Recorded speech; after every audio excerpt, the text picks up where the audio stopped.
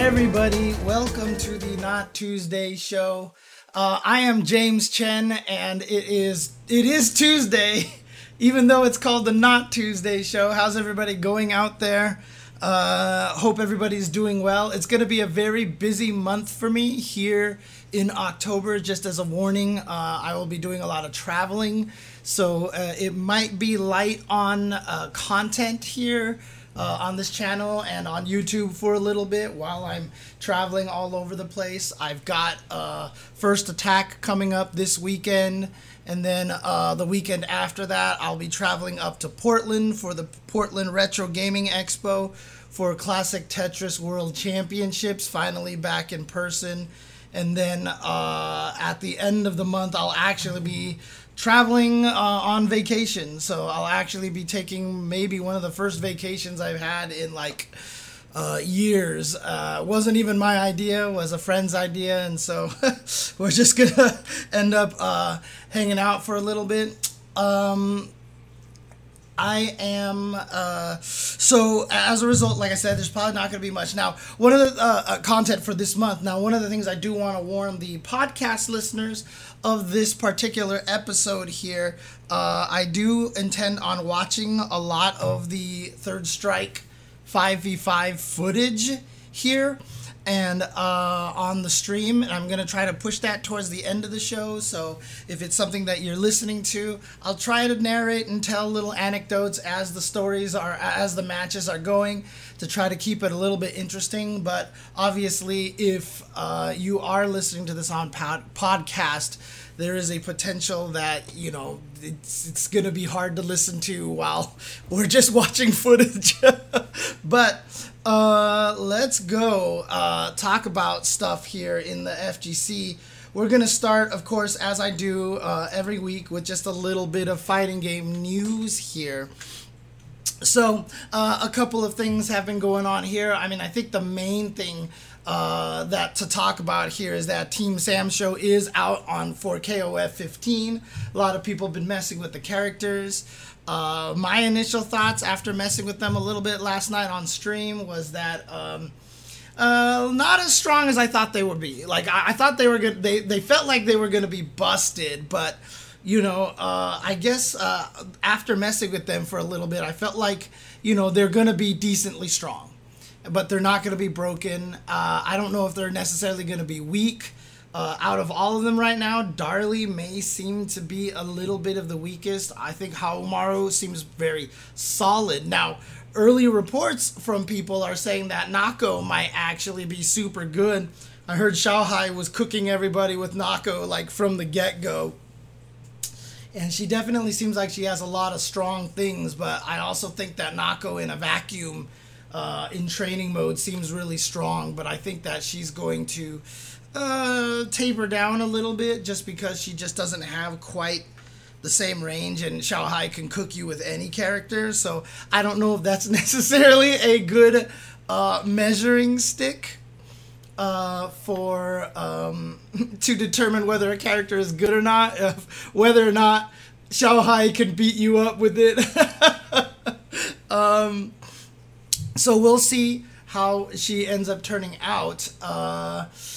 But yeah, the team is out right now, and I can't wait to see how much people are going to, you know, use them, to see how they shake up the meta or anything like that. Now, one thing I will say, though, that probably the biggest area of a little bit of disappointment, maybe even a lot of disappointment from a lot of players, is the fact that there were no changes to the characters. There were no balance changes, I should say, to the characters. There was a lot of bug fixes. They fixed Isla's super inputs, which is something that I complain about drastically because I kept getting supers when I didn't want them because her inputs were bugged.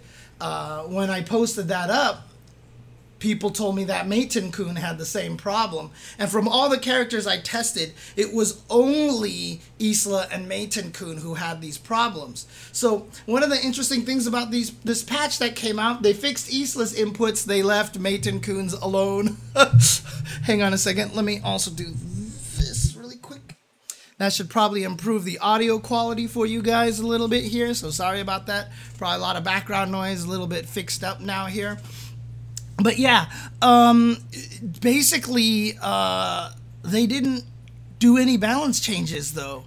And I know a lot of people are really having a rough time with this. I mean, when I was testing some of the characters out, I had people coming in to my chat telling me that they are really dissatisfied with the current meta of the game, how it's so Kula Cronin heavy, and that like they feel like that those characters have got to be nerfed. Now, this is obviously the last DLC of 2022 for King of Fighters 15. So in other words, we don't have any scheduled updates coming out anytime soon for the game. So are we going to get a balance patch at some point in time? Do they want to release the 3 characters and see how they shake up the meta a little bit? But I mean, I don't know if they are going to be able to, like, those 3 characters are not going to stop Kula, Cronin, and Yashiro / Bijane from being like the top characters. I mean, pretty much every team these days has a Cronin, and like literally if you're not playing Cronin as your anchor, you're wrong, right? Like it's just you're doing it because you don't find him interesting, you don't like the character, or you just don't gel with him. But like without question, like Cronin is like the best character in the game, like just the best character in the game right now. Kula probably the best point character in the game as well.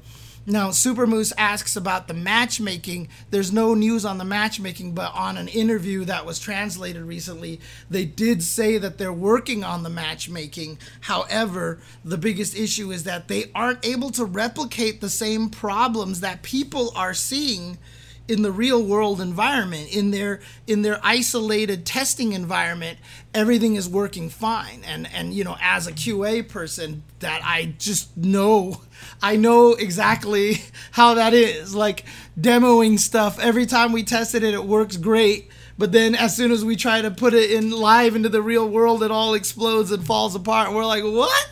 So, and again, you know, SNK's team probably very small. Honestly, they really should look into trying to hire outside sources, maybe even contracting people. Zynak is available, guys. I'm sure he'd love to be able to be contracted to help. But yes, Gundam Jehudi Kai says the right thing. If you can't replicate it, you can't troubleshoot it. And that's one of the hardest things about testing, right? And when you're testing in a real world environment, you're not using dev kits, you can't debug, you can't do all these things. So it's really hard to step through and find out what the problems are. And that's the issue. So Converse, you're talking about Vanessa and Terry. There was a patch already that completely shifted that. Vanessa had been nerfed to the point where a lot of people don't even think Vanessa's good at all anymore.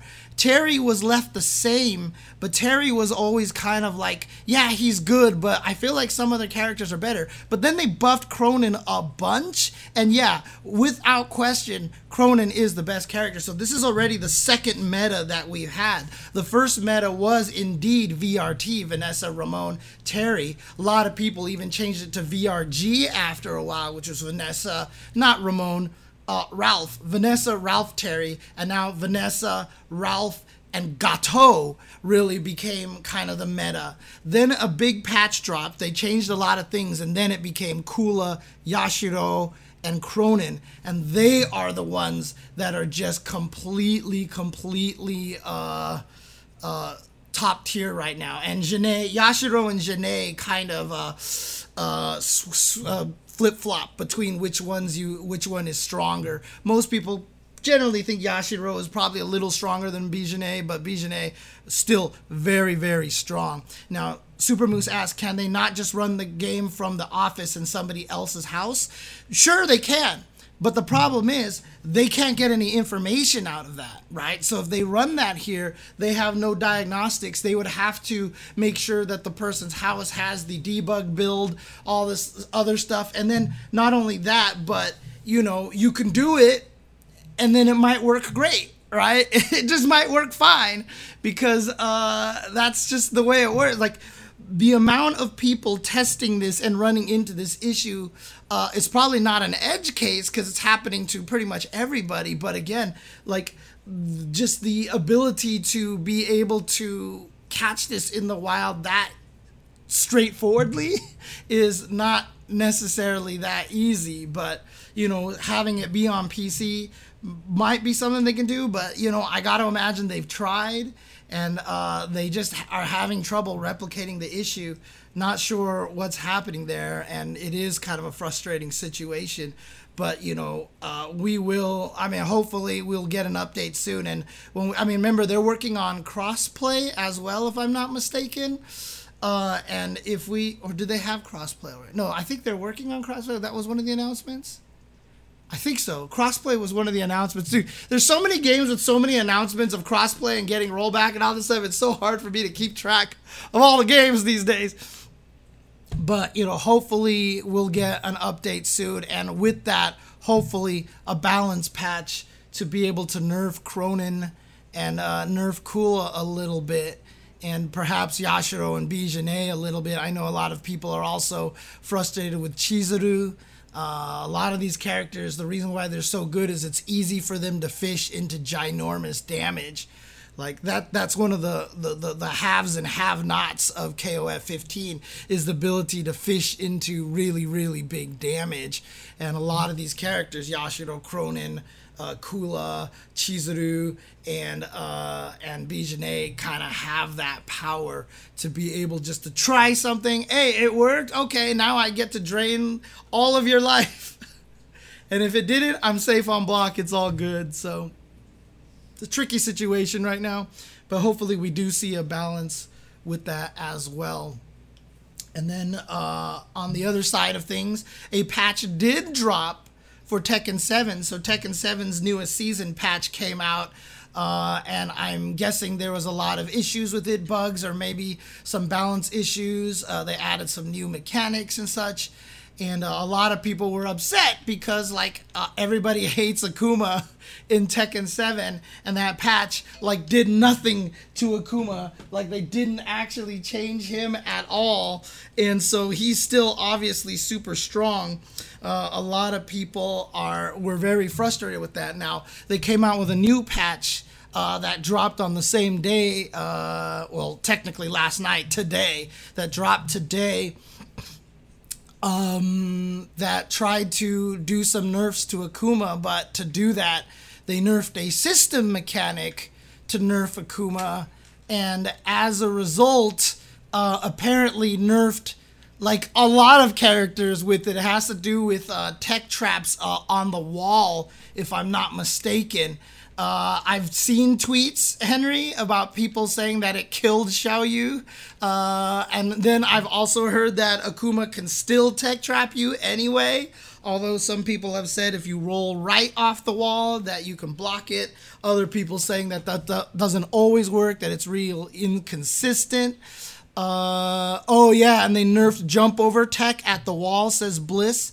Yeah, so you can no longer jump over and get someone's back in Tekken. That was definitely a strategy. When you slammed them against the wall, you would jump over them and have a back turn mix-up.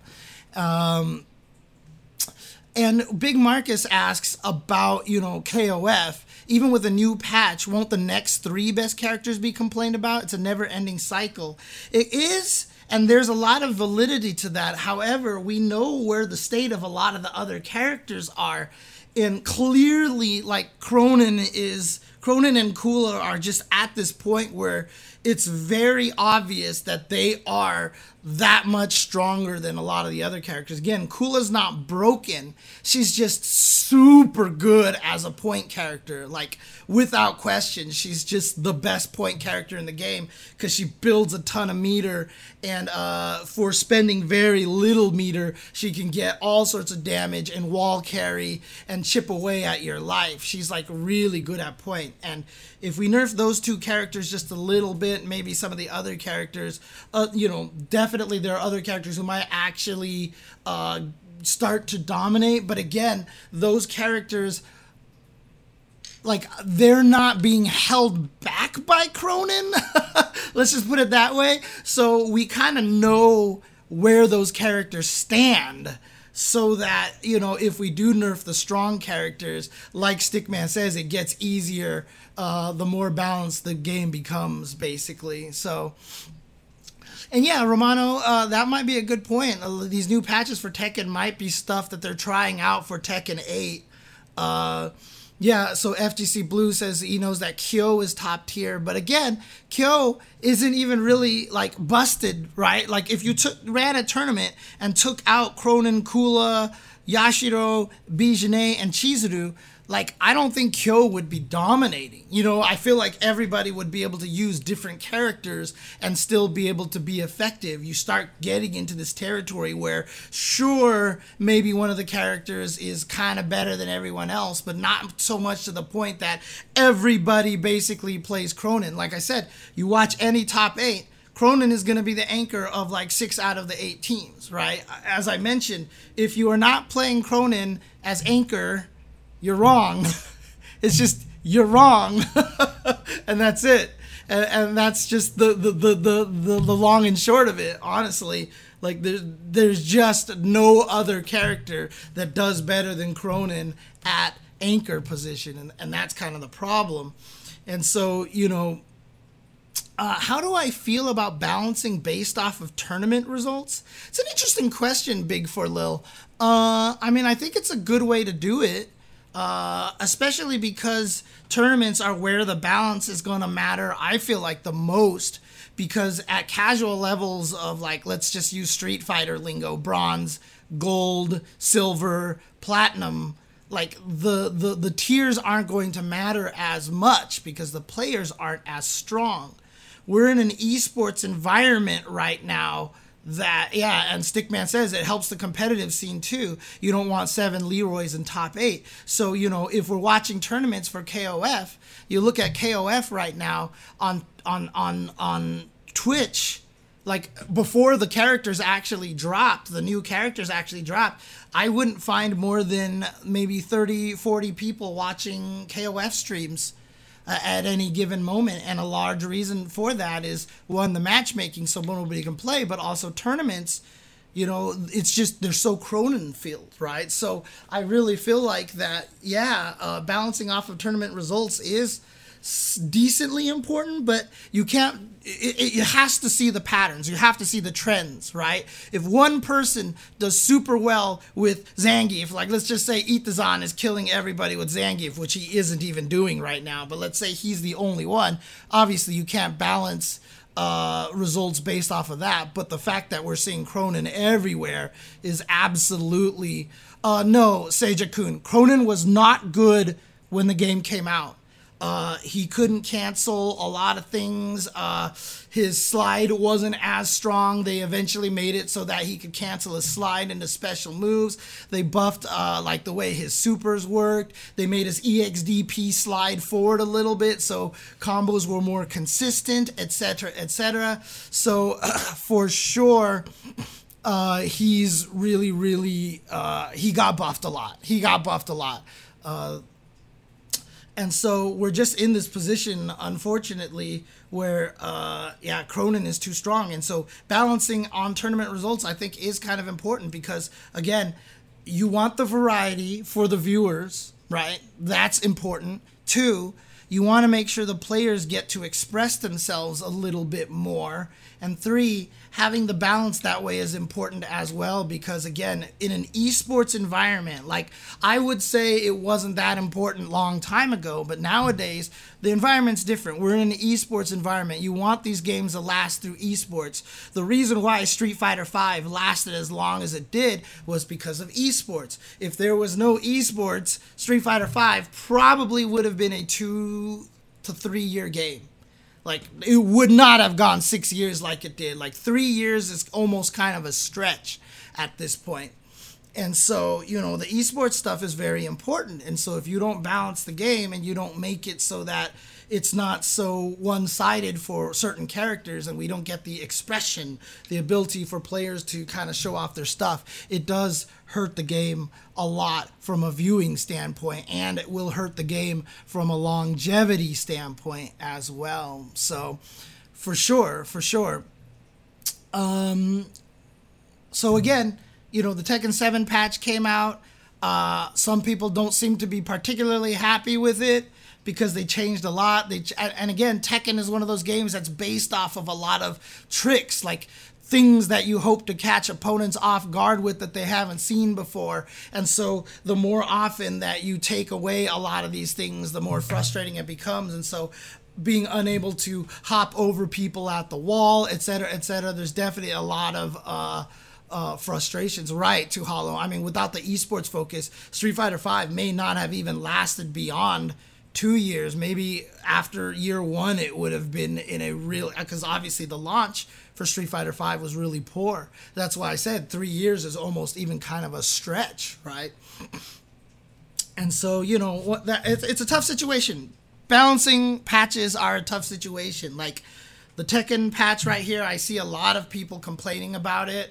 I've read through threads, and a lot of people do not like the state of Tekken 7 right now compared to how it was in previous years.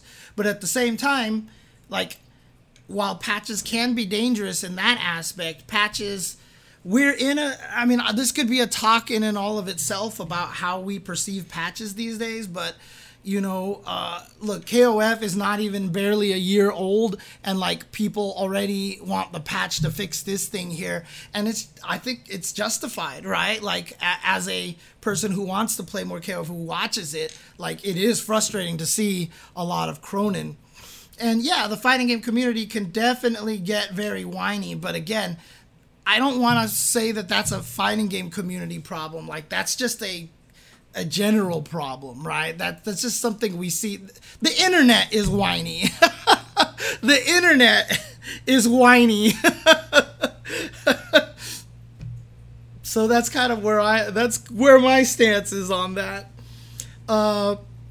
Any other kind of news? I know the Street Fighter V beta is this weekend. I will not be playing it, as I said, as I am traveling to Puerto Rico for First Attack, so I'm not actually going to be able to play it, but hopefully all of you guys will be able to enjoy it and have a good time with that.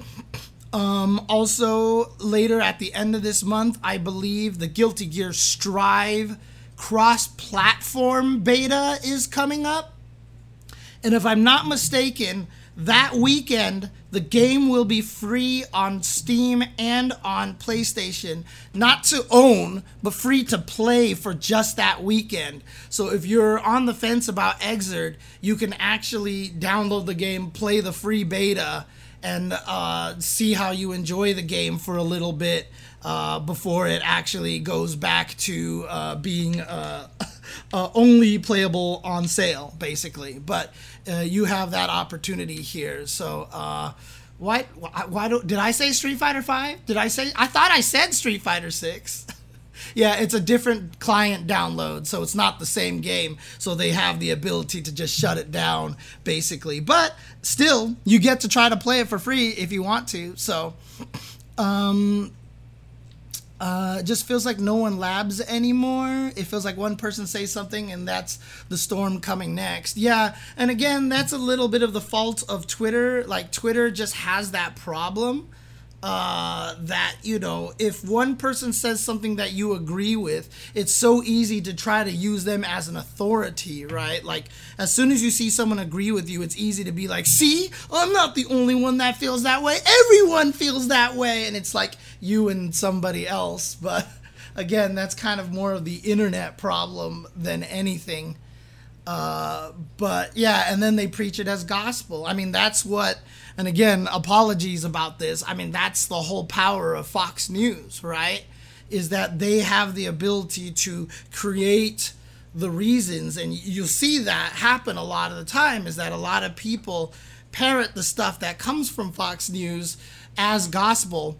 And again, all media is like this for sure, but just using Fox News as an example, because it is one of the most powerful sources of that, is one of the biggest powerful sources of that kind of thing. You can see the kind of influence and the kind of dominant power that media can have in those situations. I mean, again, we're talking about social media influencers versus like a giant network television thing, right? And so you can see how powerful that can actually become.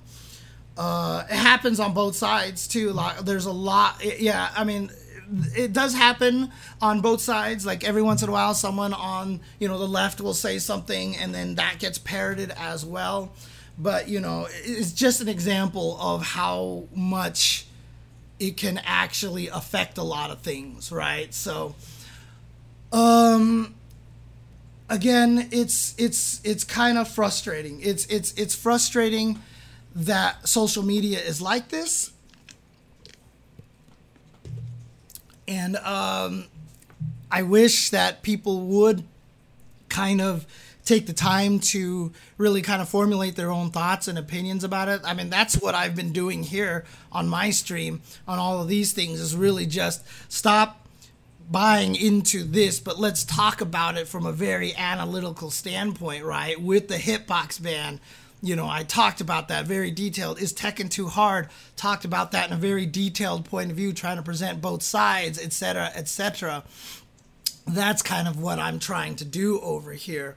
And so we're gonna, I hope I can continue to try to do that, present things from a very, even standpoint. So again, while the Tekken 7 beta might not necessarily be, the Tekken 7 patch isn't something that a lot of people like. At the same time, patches, while they can be dangerous, can also very much save games, because right now KOF 15 I think is in a very, very bad situation that I think a lot of people are just kind of chomping at the bit for a patch right now. And let's go ahead and leave the political talk alone in the chat over here. I didn't mean to start that. I just wanted to use that as an example, because it is probably one of the best examples of that kind of situation right now, of how much, hearing somebody say something that you agree with, and then all of a sudden you have someone backing you in that kind of situation. But interesting. So nerfs are good. T5 to T5DR was full of nerfs, and T5DR was the best competitive Tekken ever, huh? Interesting. I don't know Tekken well enough to be able to comment on that, to know if a lot of people believe that Tekken 5, what was it, dominant? I can't even remember what it was. DR. If that was actually the best, if that was actually one of the most historically beloved and balanced fighting is Dark Resurrection. There it is. Okay. Almost a Dominated Mind. What is Dominated Mind? What is Dominated Mind? What game is that? Is that one of the KOFs or something? KOF DM or something? I can't remember. But in any case, a lot of stuff happening. A lot of betas coming up. Oh, it's Fatal Fury Dominated Mind. You're right. Okay. Oh yeah. The cross-up was, I'm pretty sure, was banned for some of the Capcom events. I'm pretty sure. But in any case, let's move on from the news here, and let's actually talk about the topic at hand here. A lot of people really, enjoy a lot of the history lessons, and they like hearing about, FGC history.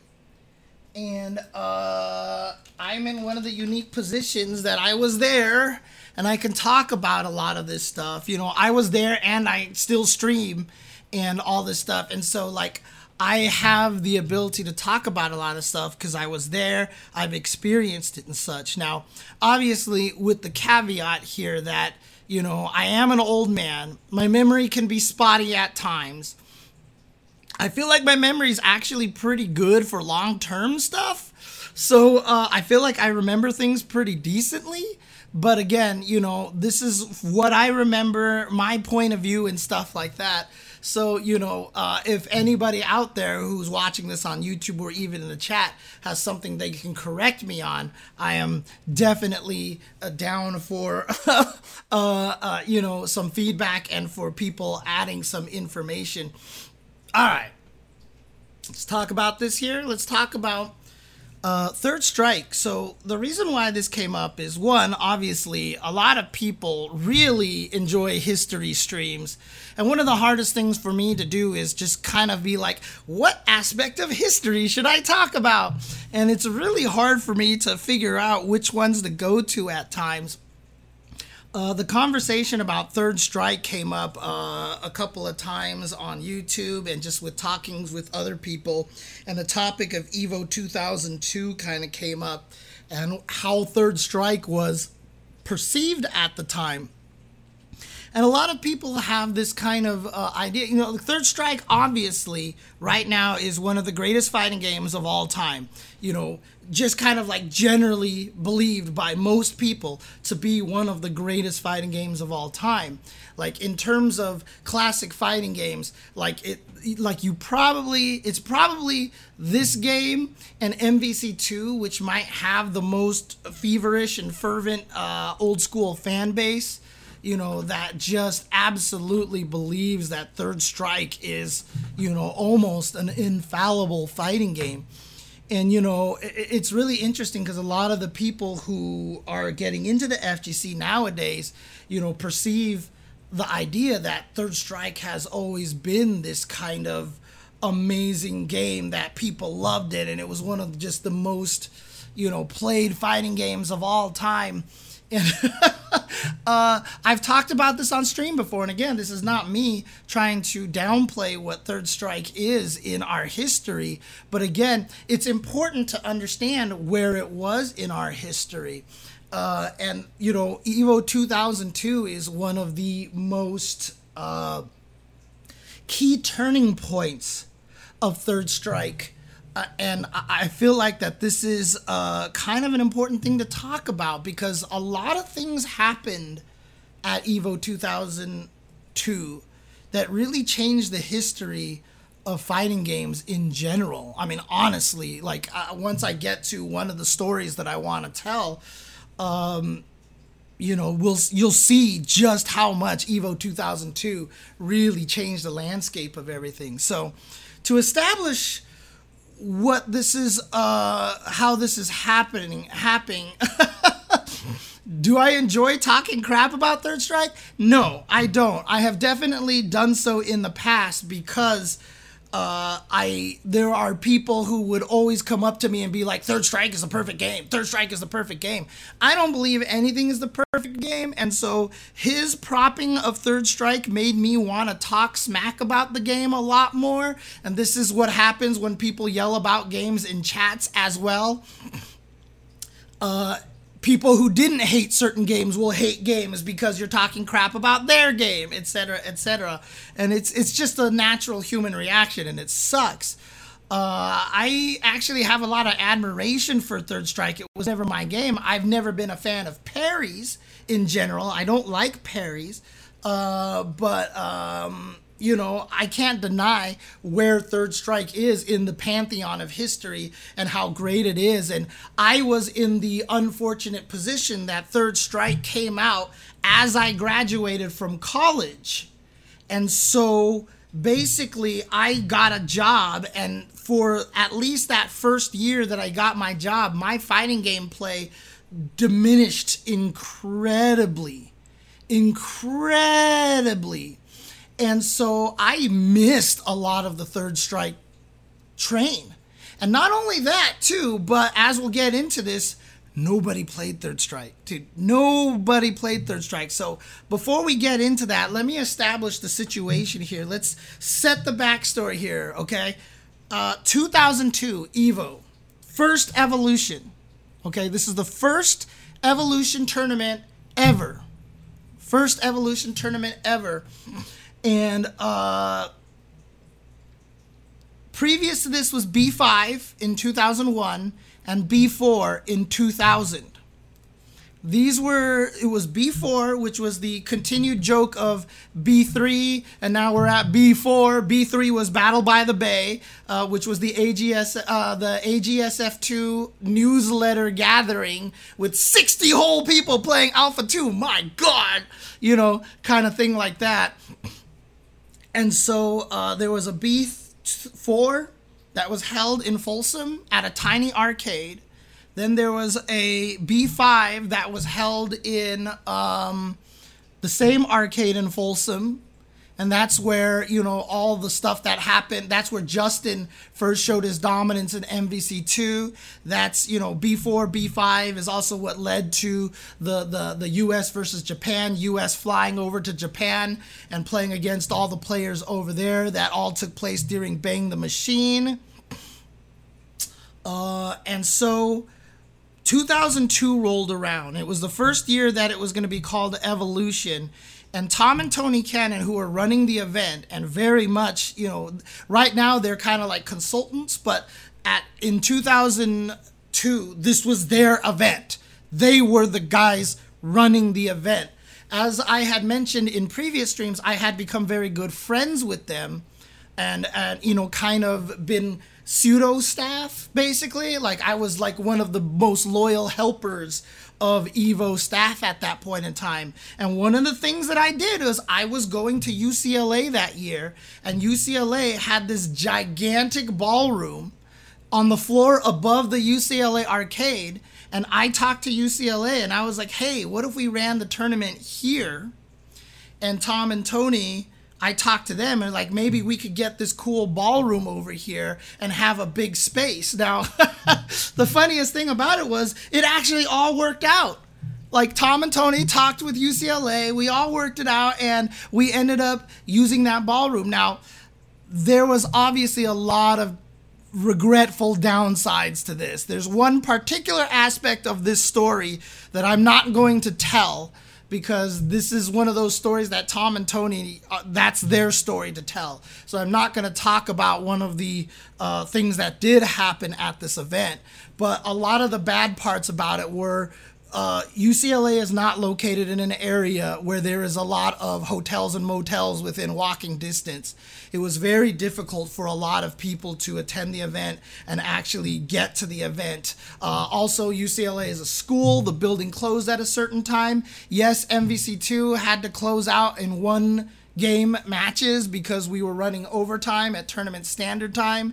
And so, yeah, literally the end of MVC2 was one game tournaments. And it was pretty crazy. Yeah, the venue was great. But there was a lot of downsides to it. Another one of the downsides, too, is that actually, weirdly enough, the venue was too big. It was actually too big. And so let me pull this up here. Let me see if I can actually show you guys this here. So again, there's this really this guy who really tried his best to document a lot of old fighting game stuff back in the day, because he had this feeling that the fighting game community might grow a little bit bigger than it was at the time. And so he was like, you know what, we really need to maintain the history of this. And so, crazy enough, this guy bought a digital camera and started taking pictures at Evo 2002 to start the documentation process. You can find these at flickr.com/jchenzor. So there's this Jay Chenzor guy. I think it's JC Henzor or Jay Chenzor or something like that. But his whole goal was to document fighting game history. I mean, at this point in time, you look back at it and you're like, what a genius that guy is. What a smarty pants to try to do this kind of documentation thing, because literally this is like the only historical records we have of a lot of these events. It's crazy. And so, it's actually really nice that we have access to all these photos and stuff. Now, keep in mind, though, the one thing that I will critique about this JC Hensor guy is that he's a shite photographer, okay? He takes really awful pictures.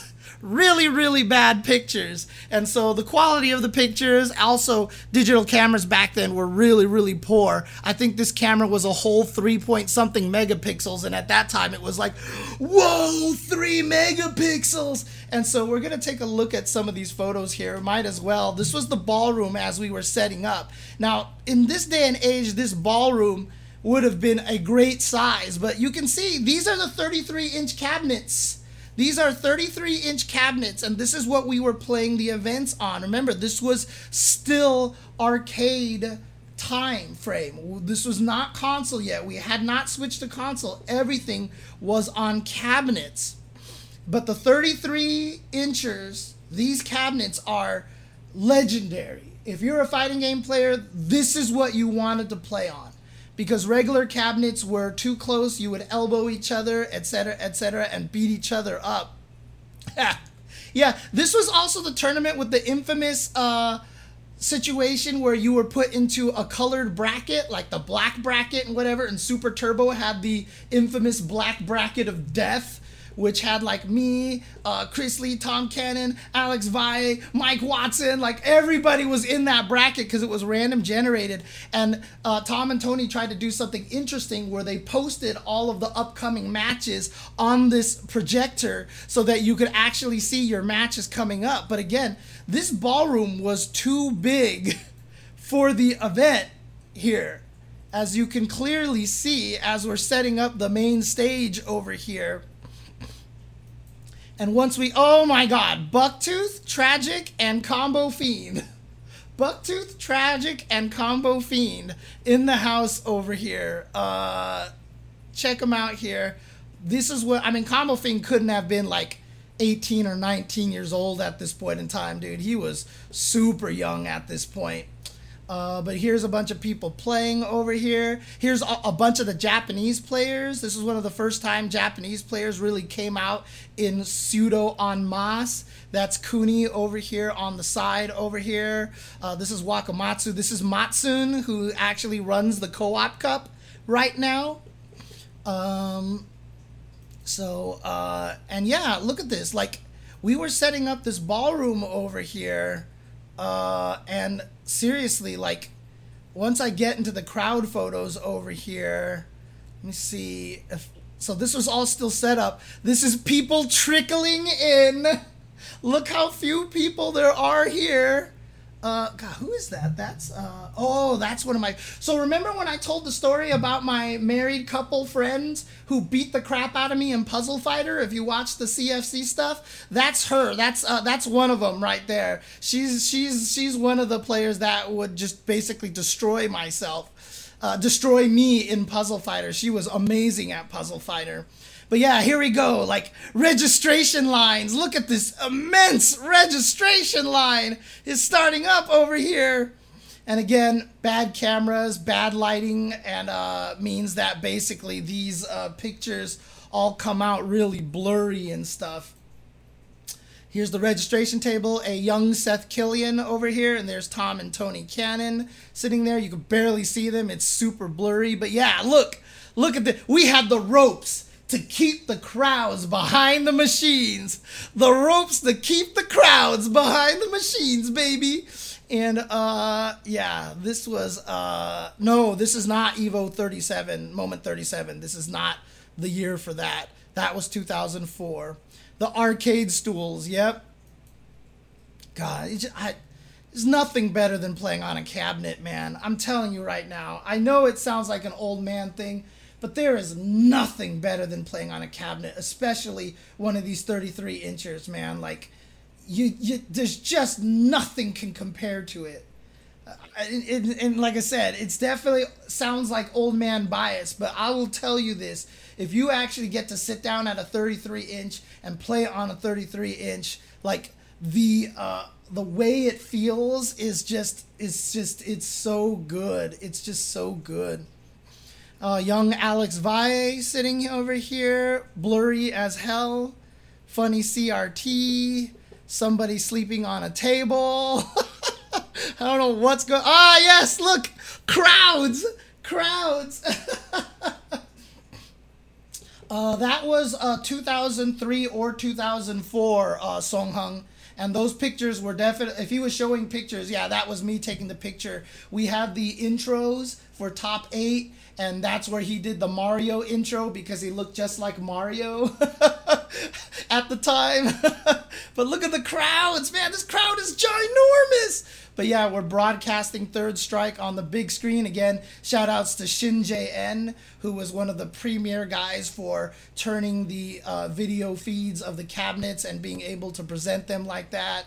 We had like, oh my God, this picture is sideways. This is a picture of me and it is sideways. Why is this picture sideways?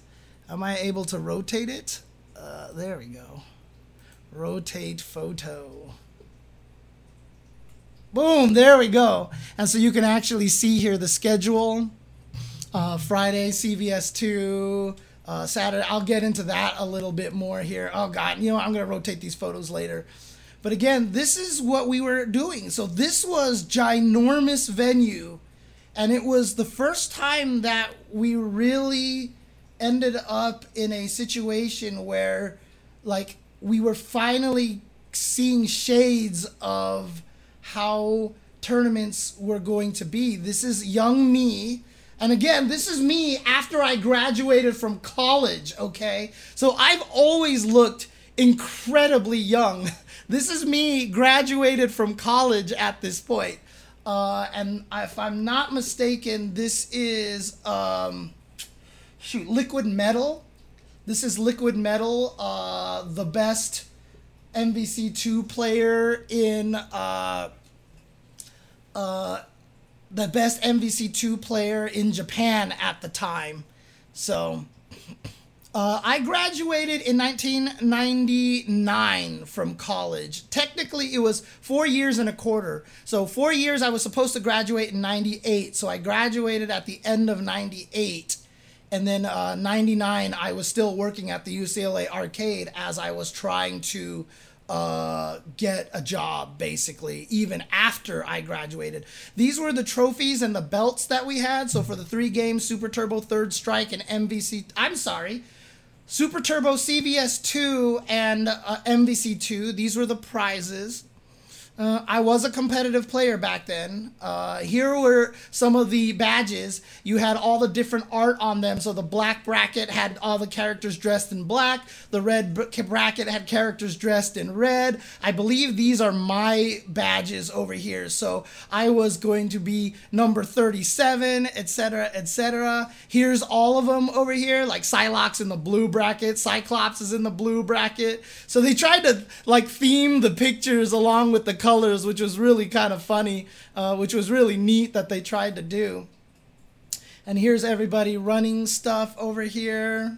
Again, more crowd shots, etc., etc. I'm just trying to see if there's any more like photos over here that I want to showcase. Unless you just want me to go through all of them. I can just keep going through all of them because this is fun. Again, I apologize to everybody listening to this on the podcast. You really should come find the YouTube link in the podcast, in the SoundCloud notes, or just go to youtube.com/UltraChenTV and check out all these photos over here. But yeah, was that Henry Sen? I think that's Henry Sen over here. That's Henry Sen.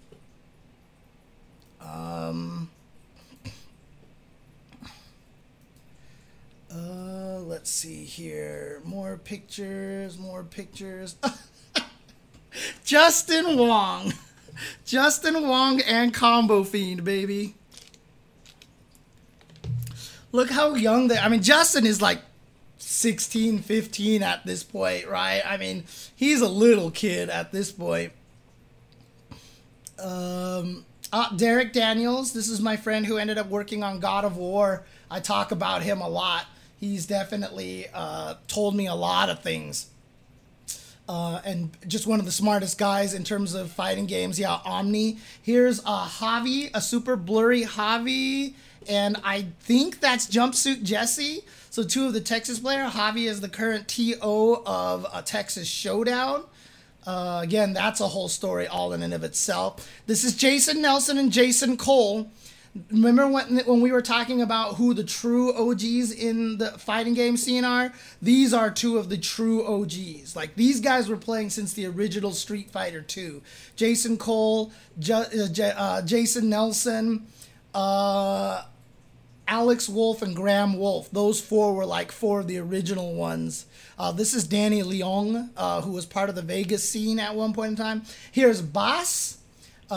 Currently, I mean, people know who Boss is, right? Boss is one of the best players of CVS2 and Alpha 3 currently, even still today. But yes, Boss has been playing forever. Again, more blurry photos. That's Vi over here, APOC. I think that's Watson over there.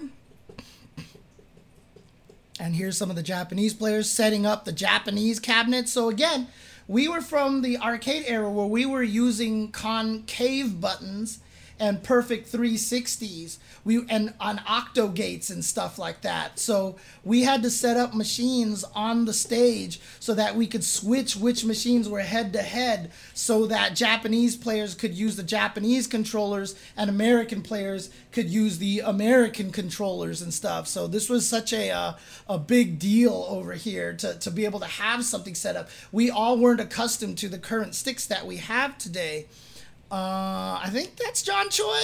I can't tell. God, this JC Hensor guy can't take a clear photo to save his life. This is Chikyu Saddam, who is one of the best players at the time, and he is like one of the best Saddam players in Alpha 3. And he was already old at this time. I think he was like 38 or 39. And we were like, whoa, I can't believe people are still playing fighting games at like 38 or 39. That's insane. I don't think I could play fighting games for that long. But sure enough, there he is. And he's playing fighting games. And dude, he's got to be like almost 60 at this point in time, right? If he was like 38, 39 at this point in time. I'm sure he will still play if he wants to. This is the guy in the middle here. Oh God, it's either it's not Roland. That's not Randy, but it's one of the Liu brothers. It's one of the Liu brothers here. And if you guys know about Randy Liu, who's a super famous poker player right now. What's his name? It begins with an N. What's his handle in the poker scene? I forgot what it is. Somebody in the chat might actually know what it is. I could probably look it up really quick. Randy Liu here. What is his? Oh yeah, there it was. He goes by the name of Nano Noko. There you go. Thank you. He is Nano Noko. This is his brother. If you guys don't know, Randy Liu used to be one of the best MVC2 players from Seattle, and was in fact one of the players who was one of the targets for trying to take out Justin in MVC2. He was one of the people a lot of people talked about as being one of the best MVC2 players with the potential to defeat Justin from the Pacific Northwest area. And so here's more people here. Setting up. Messed up photo. Got corrupted, I guess. But yeah, here's some more pictures of the championship belts. With the flash, actually looks a little clearer. So that previous one was the Super Turbo one.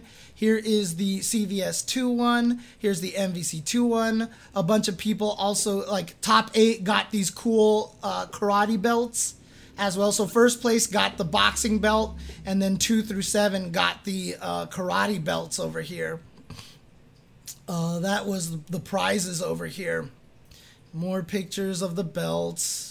Tried to get close-ups, failed with the clarity. Again, it was hard taking pictures back in the days with these cheapy, at the time, super cutting-edge, expensive digital cameras. You'll see who won in a little bit, but here's people signing up. These are the X arcade sticks. These are some of the first arcade sticks that you could buy for home with alongside MOS sticks. No hint, they weren't very good. Here's some people playing Virtua Fighter.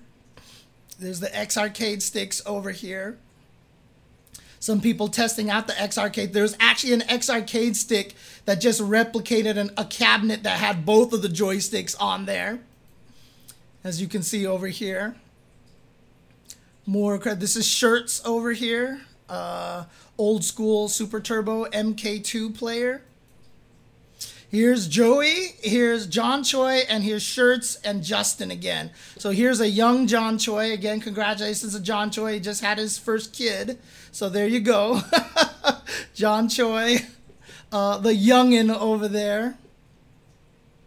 Shirts, yes, Shirts. That was his nickname given to him by Derek Omni because Shirts had one of the biggest tempers in the FGC, and whenever he lost, he would rend his shirt. He would actually rip his shirt in half because he would get so angry about losing. And so Derek started calling him Shirts, and then that was the end of it then, basically, at that point in time. Yes, this is Madge, who has a long history in the FGC. I could do a whole episode on Madge just by himself. There's Mike Watson in the dark. You can't see him over here. Here's Mike Watson again with Justin and Shirts talking. Hard to see him. Bad pictures. And okay, so this is where we first started seeing some matches. You see George going up against Chiku in CVS2. And as you can see, there's an American cabinet over here. So this was the head-to-head setup over here for one player. If two Americans played, they played on the 33-incher over here. If two Japanese played, they played head-to-head on the candy cabs. But here in this situation, for America versus Japan, we had one player on the cabinet, the American cabinet, going up against the player. So we switched the head-to-head to switch it over here. This is the stuff that we had to go through, man. This is the stuff that we had to go through. And so this is me now taking pictures of everything. Every Onuki is what he used to be called, Onuki. Now he's just Nuki, going against Liquid Metal here in CVS2. Liquid Metal versus Sage. Here's, I think, the top 8 for CVS2, if I'm not mistaken. John Choi, Nuki, Boss, APOC, Vae, Danny Leong, a couple of the other guys back there. So just pictures of them all day over here. This is George. So George, we'll see a lot more of him. He was one of the best Third Strike players that we had. He was part of the Family Fun scene, and he was a very quiet person. Like I said, I'll get into this a little bit more, so I'll just say that much about him. We'll get into his skill level later on. Here's Bucktooth, Campbell Tran. This is Rob Ingram. I've always referred to Rob Ingram as one of Vae's hangers-on. But honestly, Rob Ingram is a super, super old school player and has gone through a lot of health problems in the past few years. If you've actually seen in the past few years, Mike Watson set up a GoFundMe for a Calishan. That's who this is Rob Ingram. And he is one of the old school players. He was like one of my rivals in the Alpha 3 days when we played at Southern Hills Golfland. He's had some major health issues. He's doing okay right now. So, thankfully he's doing all right. But again, shout outs to the FGC for helping out a lot. This is JR Rodriguez, Akuma?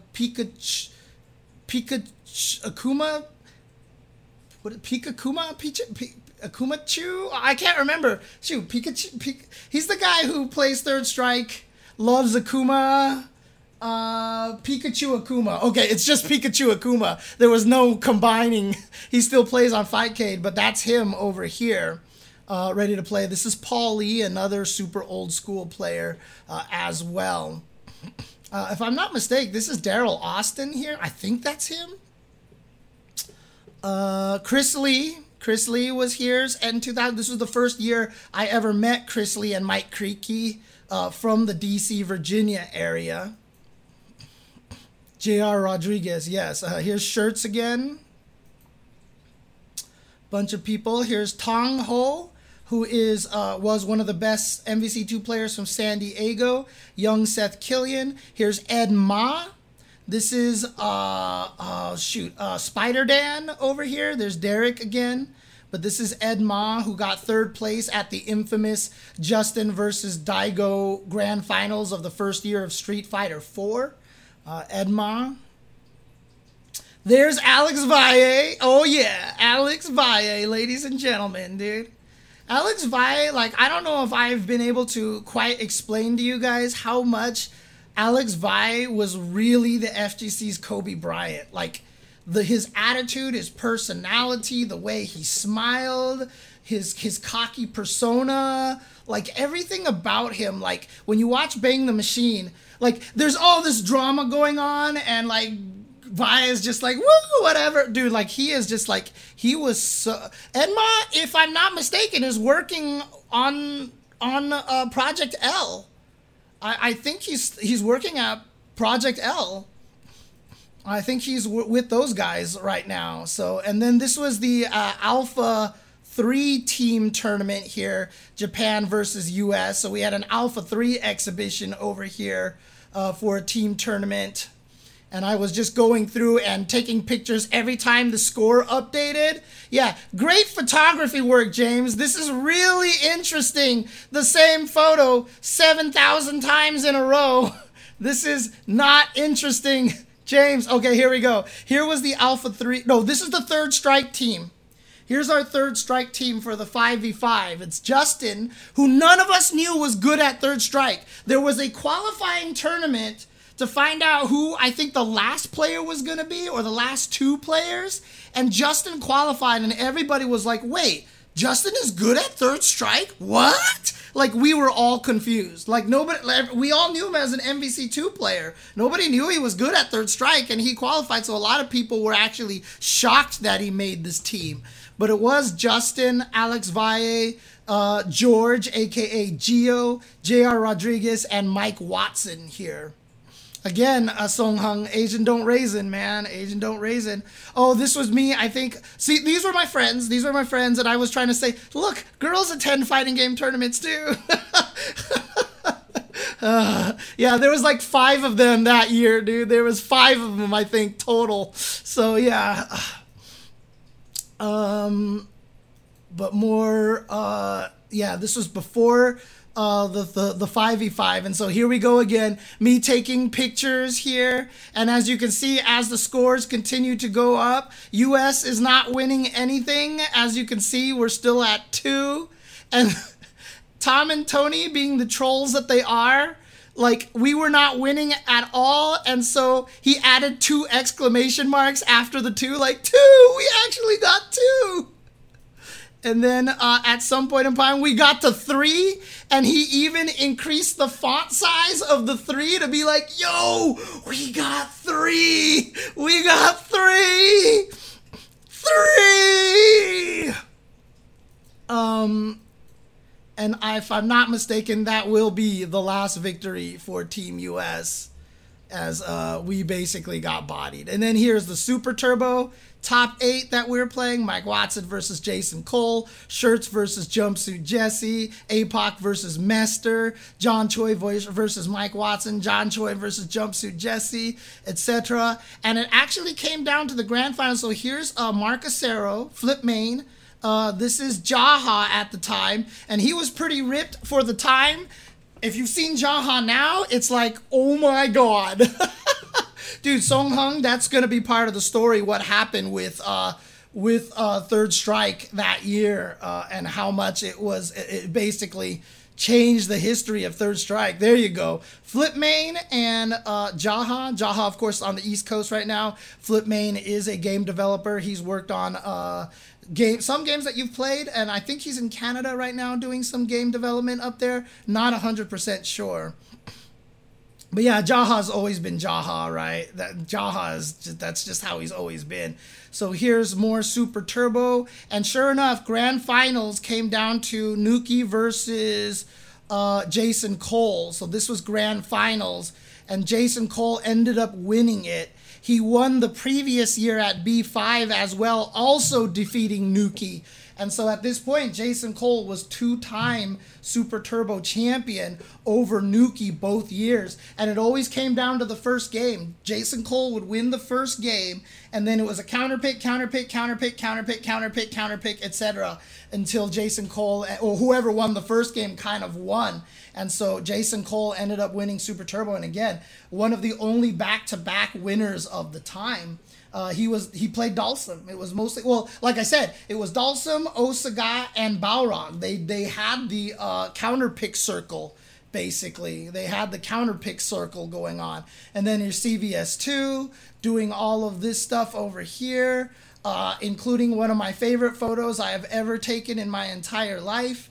Here was me trying to do a highlight exposure picture over here. And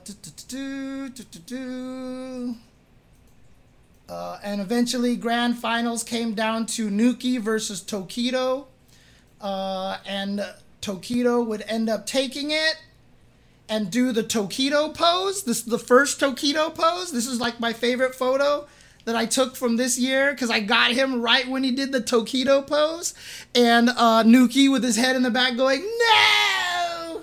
So yeah, he won at the first Evo, which is why when he won Street Fighter V, almost 20 years later, I bawled like a little baby, because look at this guy. I've known this guy forever, dude. But Tokido was literally, he was a showman at this time already. He was making fun of a Baiken player from a very famous Japanese video, that when the Baiken player would do something cool, he would go like that, like at the cabinet. He would actually just like, like he would pose like that. And so Tokido was literally making fun of that guy, and that became the first Tokido pose before he ever did the Akuma pose with the projector, which was the most genius thing ever, dude. And so here's them winning. It wasn't disrespectful. He was just having fun, dude. But yeah, old glasses wearing Tokido over here. But yeah, it was very uncommon. But again, that just shows you how Tokido was kind of ahead of his time. Really, honestly, he was ahead of his time. And look at this guy. Tokido, 20 years ago.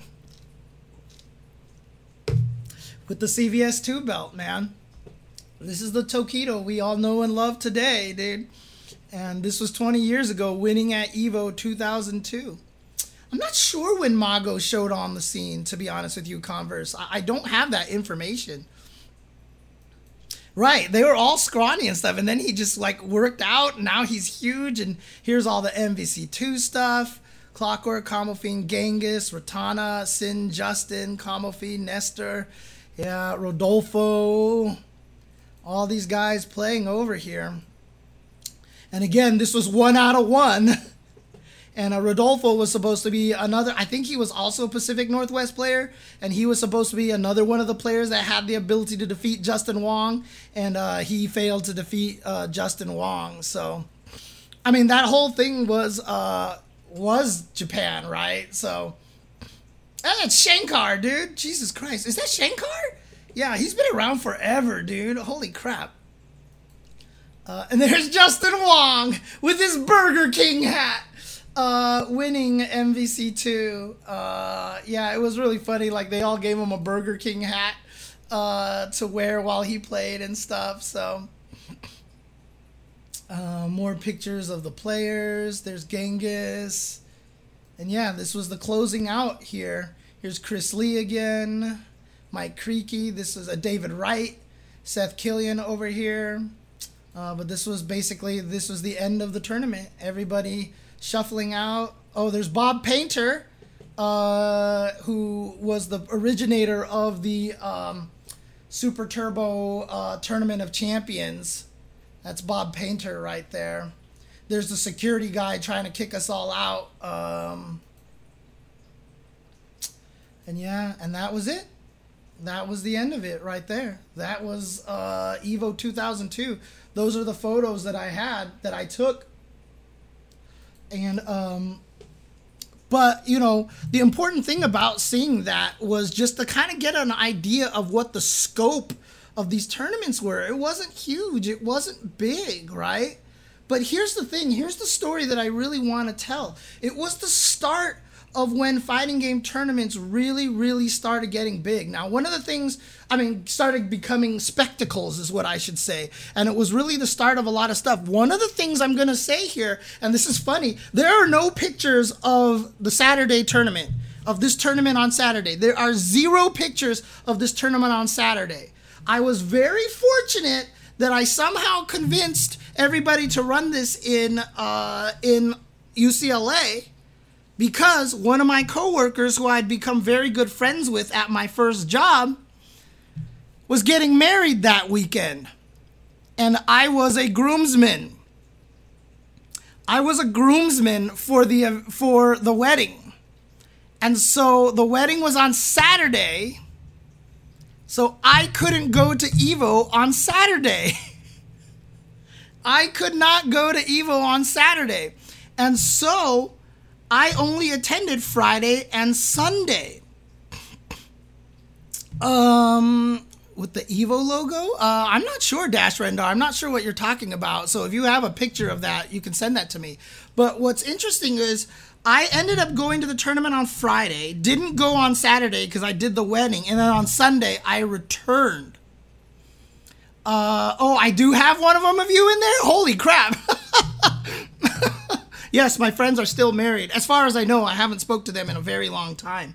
But here was the interesting thing. This is the conversation I had with Tom Cannon at this event. I entered CVS 2. I did not enter MVC 2 because I'm terrible. So I walked up to Tom Cannon and I was like, hey, can you make sure that I only play my CVS 2 pools on Friday and Sunday potentially? Like, can my pools not be on Saturday because I have to go to this wedding?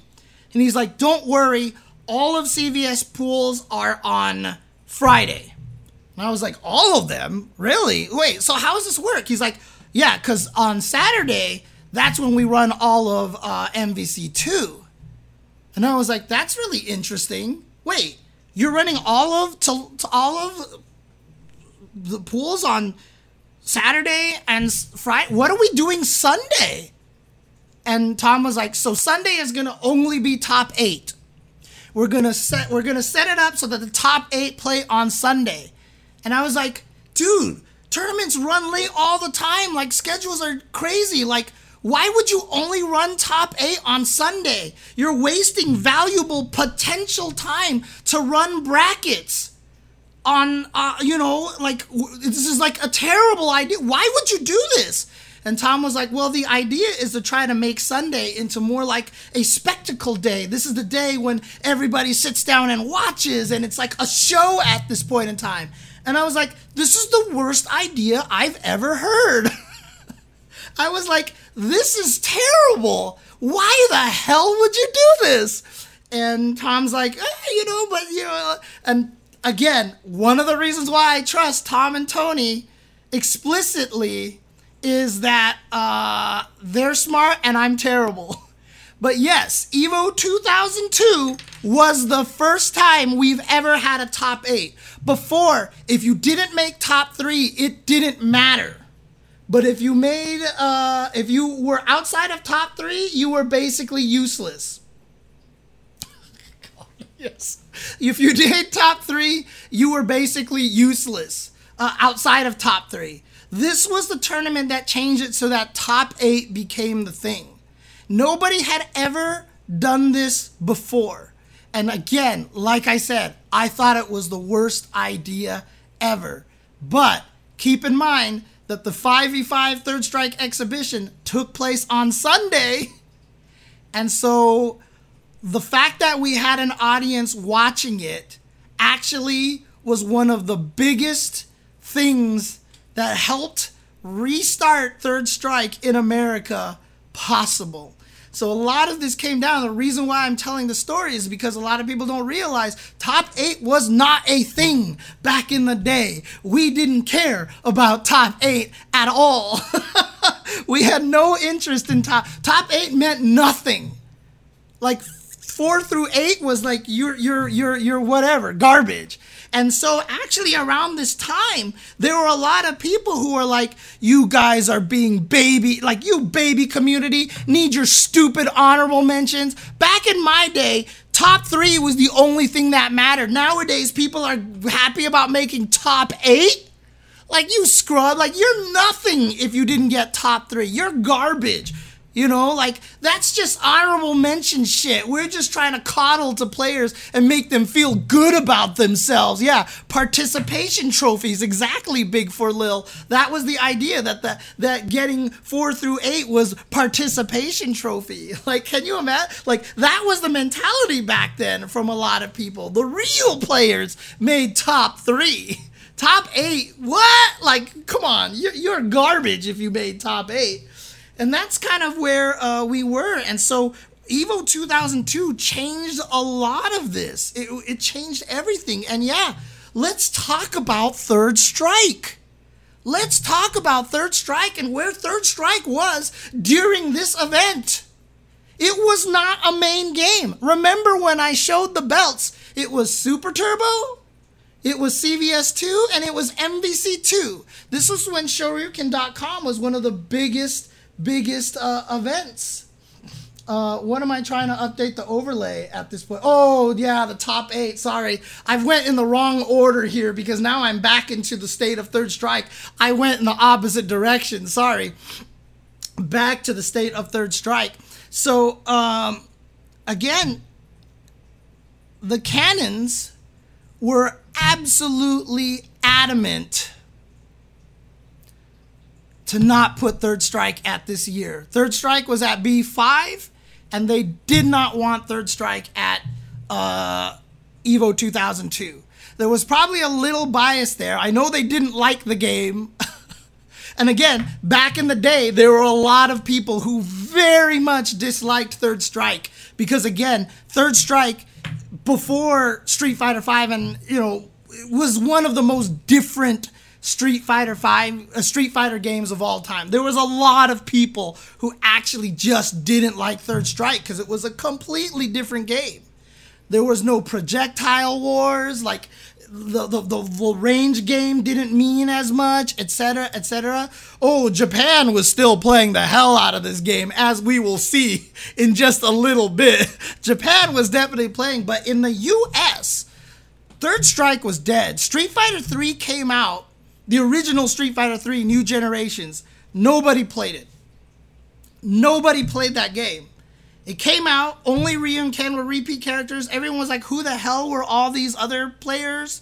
And like, nobody cared. Street Fighter 3, for all intents and purposes, was a dead game during the point it existed in the arcade. Nobody played New Generation. Second Impact Giant Attack came out, added 2 characters and Akuma was busted, and then Sean turned out to be the most ridiculous character in the game. Nobody played Second Impact either. And yeah, Hugo had an Infinite. In fact, when I showed up to B3, I didn't even know about the Hugo Infinite. I picked Hugo against Vi because I was playing the grapplers, and Vi's like, oh, you're gonna do the Infinite on me, huh? And I was like, what Infinite?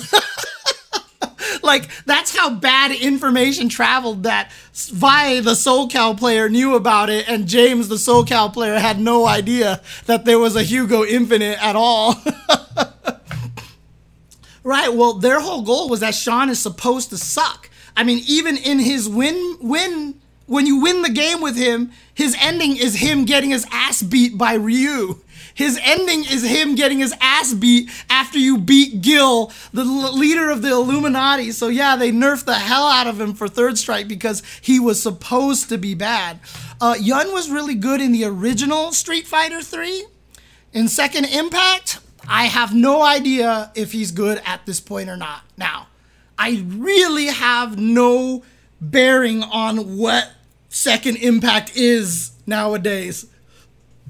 So Yun is still top 3 in Second Impact. But again, this whole period of time was just such a blur. Nobody was playing fighting games. And remember, I've talked about this in a previous stream. This was the period of time where we were going 3D. This is where we had the PlayStation 1. And remember, people would play Battle Arena Toshinden or Virtua Fighter 2 and just be like, graphics will never get better than this. Alpha 3 would come out on home consoles and all the magazines would be like, this is just the same old thing and it's shitty sprites. Move to 3D by now. Look how beautiful Battle Arena Toshinden looks. Why are you still using these horrible, ugly, outdated sprites? Like, this is the time period we were. So all of these 2D fighting games were dead in the water when they were coming out, and arcades were just not important at all. Nobody was playing in the arcade. The people playing fighting games were very niche. And so at this point, Third Strike's popularity was so low that Tom and Tony Cannon said, you know what, it's not going to be at EVO. There was a huge fuss on Shoryuken where, like, I swear, like, the entire Third Strike fan base, the fervent fan base of like 10 people, like changed their banners, their Shoryuken forum banners to be like Third Strike for EVO, Third Strike for EVO. And they actually willed Third Strike back into EVO in 2003. But it just didn't work in 2002. People were fighting for it, fighting. And people were also fighting for Alpha 3 to be one of the games. And Alpha 3 wasn't one of the main games. That's why we had the Alpha 3 5v5 and the Third Strike 5v5, just to showcase the games to an extent and just kind of jump to the chase and get the best players to showcase their stuff. 2003 was when the resurgence happened. Issei was one of the reasons for sure. This 2002 was also one of the big reasons as well, because this showcase really showed us what we were missing. But like I said, I'll talk about that a little bit later on. Alpha 3 was not huge. Alpha 3 was not huge. Again, huge in the fighting game community, perhaps.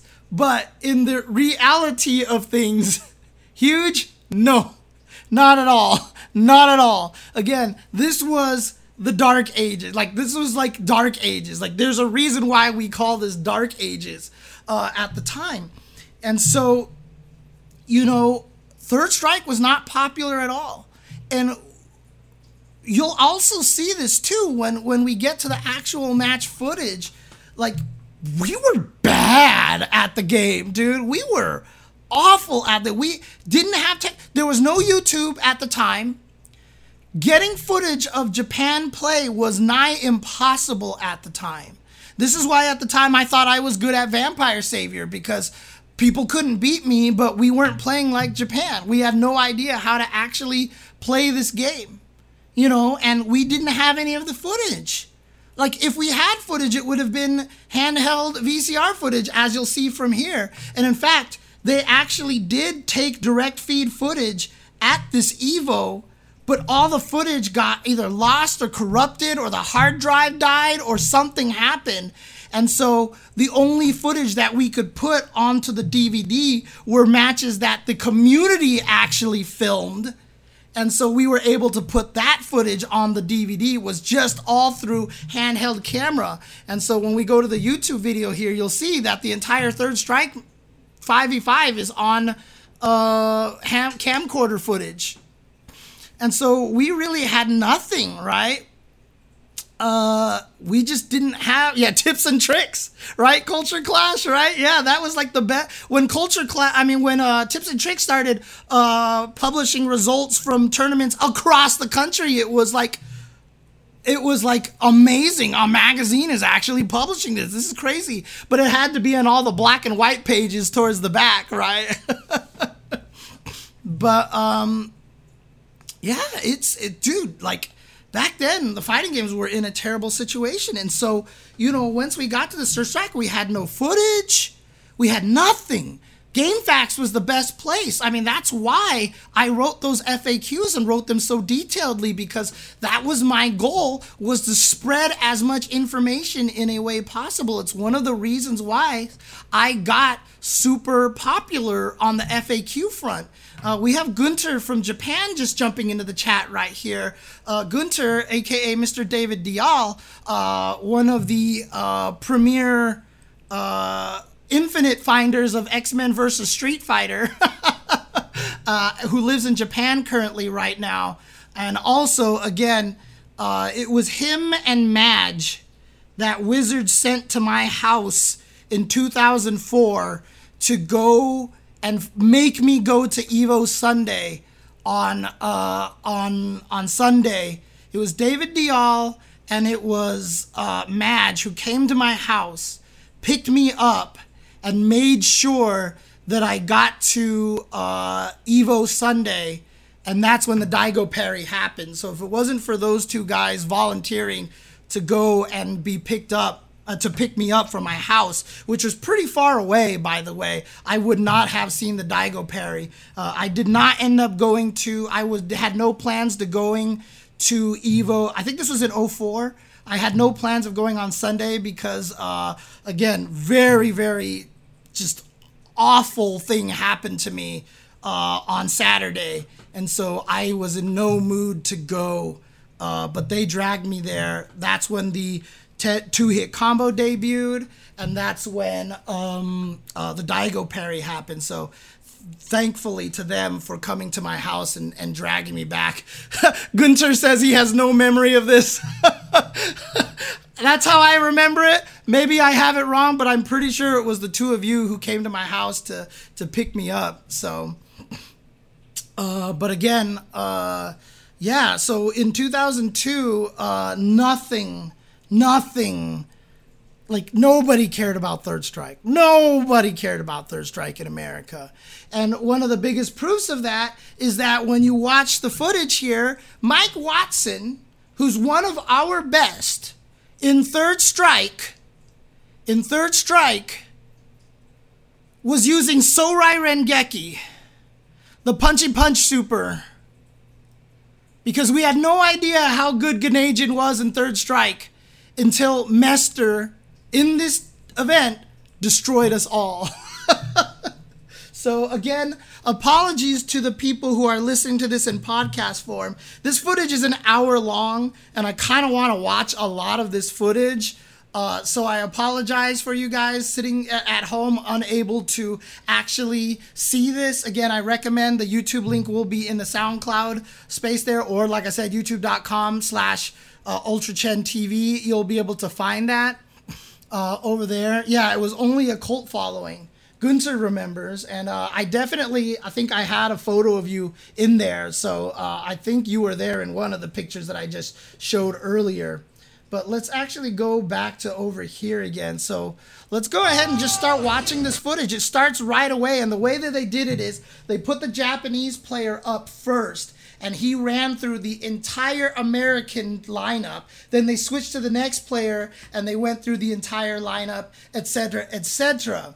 Yes, and this is where we learned about Ganajin, because we'll see Mester using Ganajin, and you will hear a lot of the audience. And again, this is why I told that top 8 story, because it's so important that we were in a position that we had audience noise in this footage. The only reason why we had that loud of audience noise is because of the Sunday top 8 format. That was the only reason why. And this is KSK, okay? This is not just an Alex player. He was making top 8s at Evos for years. KSK is one of the greatest Alex players of all time. One of the greatest Alex players of all time. So yes, this is KSK, the OG, playing Alex here. As you'll see, this first matchup here is going to be KSK versus Justin Wong. And again, none of us knew how good Justin was at Third Strike. I remember when we heard he qualified for the top 8, we were like, what? Justin, the MVC player? How did the... I don't remember who recorded this footage. I can't remember who recorded this footage. This was from the Evo DVD, so all the YouTube pages that have them are all just rips of the Evo DVD, basically.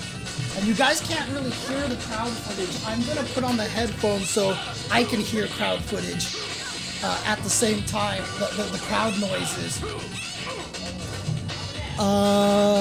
Tragic did the Evo Moment 37 video. I helped with the DVDs later on.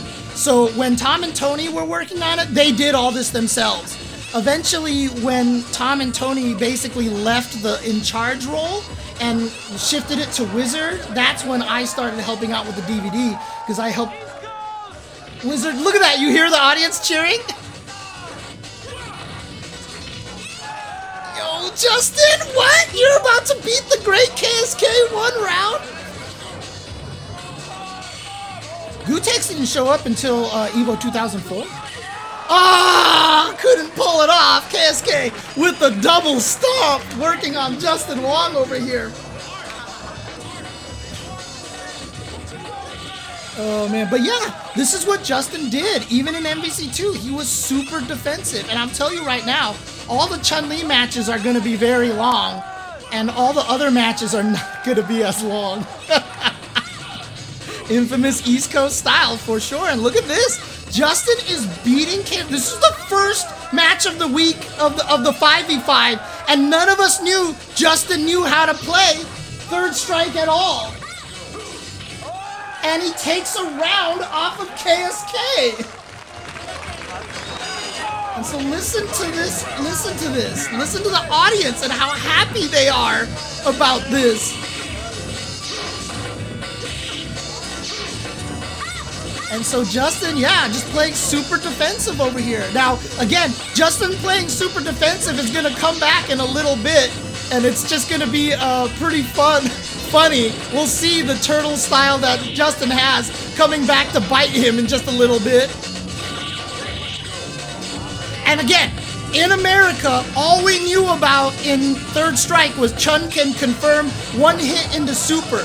It was one of the first times in any fighting game one hit confirms were a real thing. Previous to this, everyone believed that you could only confirm off of at least 2 moves. So light into super was a thing, but one hit into super wasn't a thing. That was all we knew about this game in America. So every time someone lands a crouch medium kick and doesn't combo it, the audience goes, "Oh!" Like, that was all we knew at this time. That was like the depth of our Third Strike knowledge. And Justin Wong, trying to beat KSK. Kara throws were barely known for us. I think they might have been known at this time, but Justin, turtle style, defeats KSK. And remember, in this 5v5, it's one game. One game.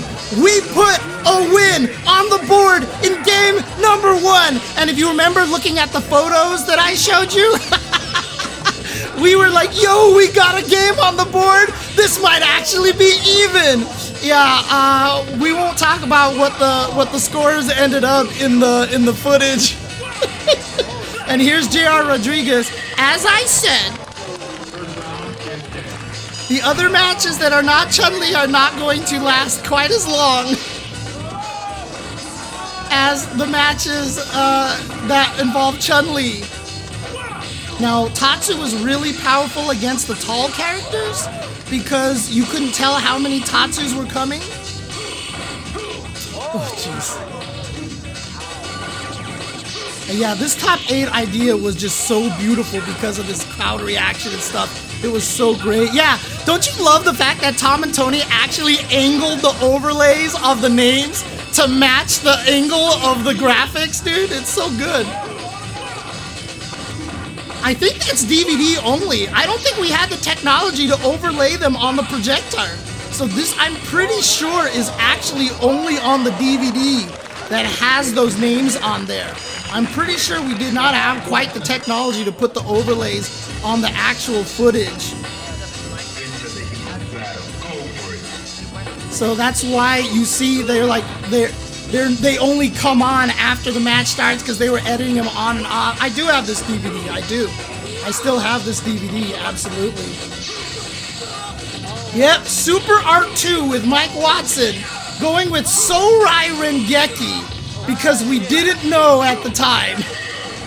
We didn't know about Ganejin at the time.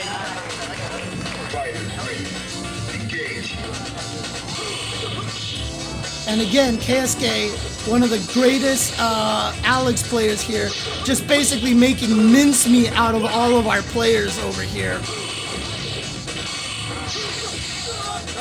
EX elbow slash in there. And again, if people aren't aware of this, Alex is not good in this game. He is not good. Dude, he just did wake up command grab, dude. Probably a parry option select into command grab that just worked out for him because Watson didn't touch a button. He even got the back turn throw on his landing. Okay, there's it. So we're at 2-1 right now. 2-1. Now, yeah, this is before we found out about Makoto, really. So this is George Posadas, aka Geo. He was a Family Fun player that was kind of one of the new blood from the Family Fun Third Strike scene. We didn't know who he was. A lot of us were like, who is this Geo kid? And he even played P-Groove in CVS2. In fact, I think he was one of the players that beat me in CVS2 at this tournament. I believe it was him and Danny Leong who both played P-Groove and beat me, if I'm not mistaken. Because I've never played against Perry, so I suck. So George was one of the, like, he was super quiet and very kept to himself, but he was like that weird deadly assassin. Like, he was super, super good. And so he was, like, a lot of people didn't know who he was when he made this 5v5 team. A lot of people were like, whoa, who's this George guy? Like, George, right? His name is George. Like, what's his handle? Geo was his handle. And, yeah, he was not very well known, but he was really making a name for himself. He really disappeared after Third Strike, and a lot of people to this day still wonder what happened to him. I still don't know where George is, where Geo is at this point, but it would be awesome if we could find out where this guy is at this point in time. But, you know, he's doing pretty well against Keisuke, and again, Chun-Li, best character in the game, outside of Yun, but we didn't know. So you can see a lot of the Chuns here are keeping up with Keisuke, but that's because Keisuke has to play so carefully. But see, every time the crouching medium kick lands and there's no super, oh, like I said, that was all we knew. That was all we knew in freaking, oh, did he just charge partition that? We did not know about charge partition at the time either. Yep. So the reason why George had no idea this was coming is because Keisuke charge partitioned the head stomp right there. So it didn't look like he was charging for it. Nobody in the audience even caught that. Nobody even saw that. And like nowadays, if you're a commentator and you don't go, whoa, he charge partitioned the the stomp, like people be like, these commentators suck. Right? And back then, like, nobody knew anything that happened over there. Nobody saw where that came from. Like, I can actually say that about that. Yeah, we didn't know about charge partitioning. In fact, nobody probably even saw that and went like, how did he do the head stomp? Like, nobody even caught it or noticed it or whatever. We just thought we didn't notice him charging or something. I'm leaning out of frame. Yeah, you're right. Because I'm watching the footage over there. Nice air throw. So can we get 2 Chun-Li wins against KSK? And again, remember, Alex is not a good character in this game. Alex is not a good character in this game.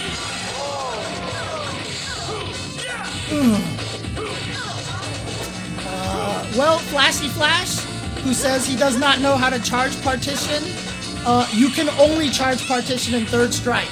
Do not listen to anything anybody else says. Charge partitioning does not exist in Street Fighter 4. It does not exist in Street Fighter 5. It does not exist in Street Fighter 3 New Generation. It does not exist in Second Impact. It only exists in Third Strike. So when people say someone's charge partitioning in some of those old games, they are wrong. There is no charge partitioning in Super Turbo. Third Strike is literally the only Street Fighter game in existence that has charge partitioning. Charge partitioning, anytime anyone says exists in other fighting games, they are wrong. They are 100% wrong. Maybe Marvel Superheroes, I don't know. I would have to try. Oh yeah, Vi was Mr. Ryu. I mean, look at the way he plays. Vi is, I mean, he's still Vi, and again, the Vi style of Rushdown is what Vi did. This is how he always played. He was always super kinetic. So just so you know, charge partitioning is taking the initial charge time of a charge move and splitting it into pieces. So as long as the break between the charges is less than like 3 or 4 frames, you can charge partition. But charge partitioning only exists for the initial charge up. The initial charge up for the move. Once the move has finished charging up, if you ever let go of the charge, you instantly lose the charge. So what Keisuke did to charge partition that was he hit standing medium punch, held down, right when standing medium punch ended, let go of down, hit standing medium punch, then immediately hit down again.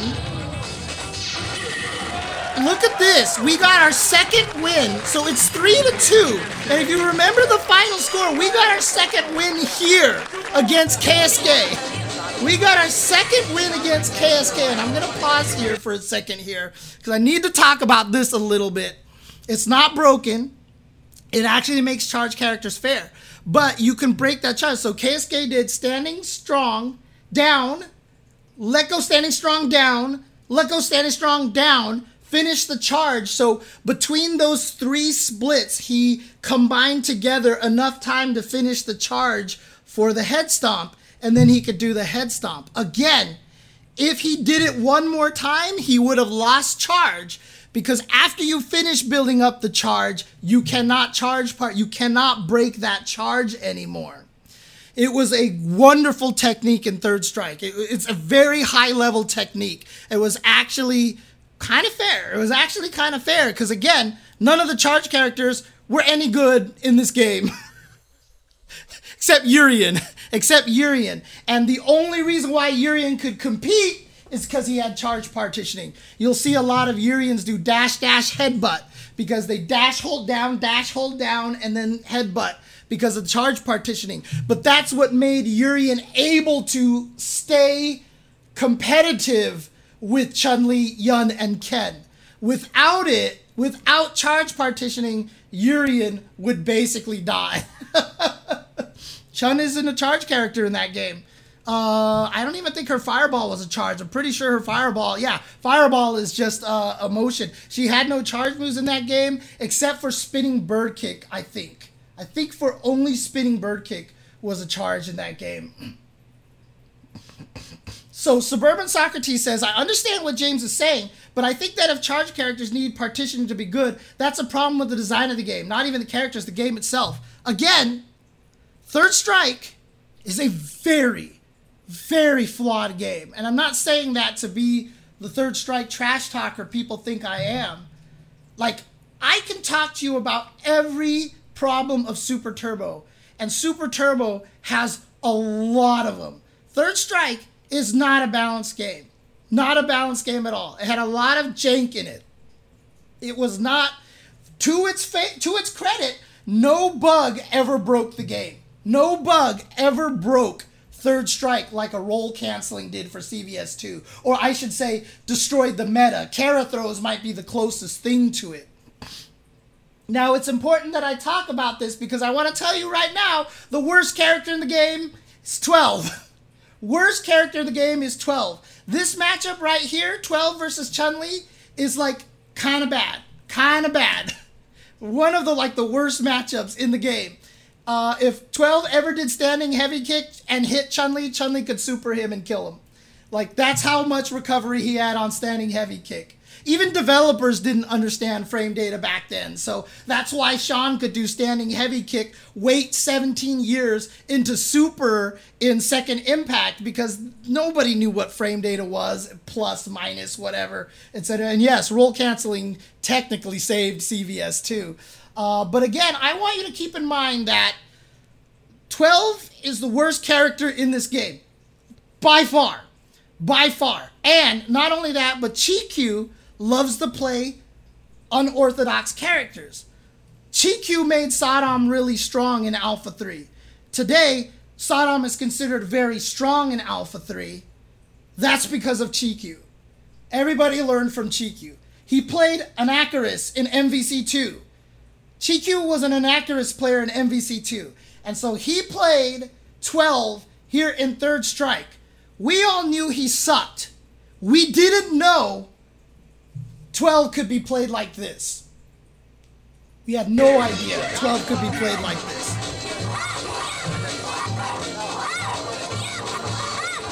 And he basically just stays in the air all the time and does this. He plays Marvel. And so for those of you who really love 12 in Third Strike, this is the reason why you do. Like if you talk to Ultra David, he loves his character because he has a completely different game plan than everybody else. He's really unique in this game. I hate 12 because I think he's the stupidest visually character design ever. And I just hate this character. I hate him. I just hate the character. I don't mind the way he plays. I just hate the character visually. Yeah, he has no confirms. This is how you played him. And this is what Chi-Q did. And we didn't know you could play 12 like this. And Justin just had a bad confirm here. And oh, look at the punish from 12. Woo! 12, baby. Let's go. This is all he did. And nobody in America had any experience fighting this. Nobody in America had any experience fighting this kind of 12. We did not know this was a way to play him. And literally, Chi-Q ended up, I mean, he might even be half of this video. He might even be half of this video because of how he plays this. Like that there. Like if Chun had a super, that's it. You super him on response after blocking that standing heavy kick. But Chi-Q knows that he didn't have it. And look at that. The way that he air dashes backwards or forwards makes it really hard to figure out what he's trying to do. And you can just see the desperation of Justin trying to get in on this character, tries to go for a throw, but Chi-Q's not going to be on the ground. He just back dashes and tries to get out of there.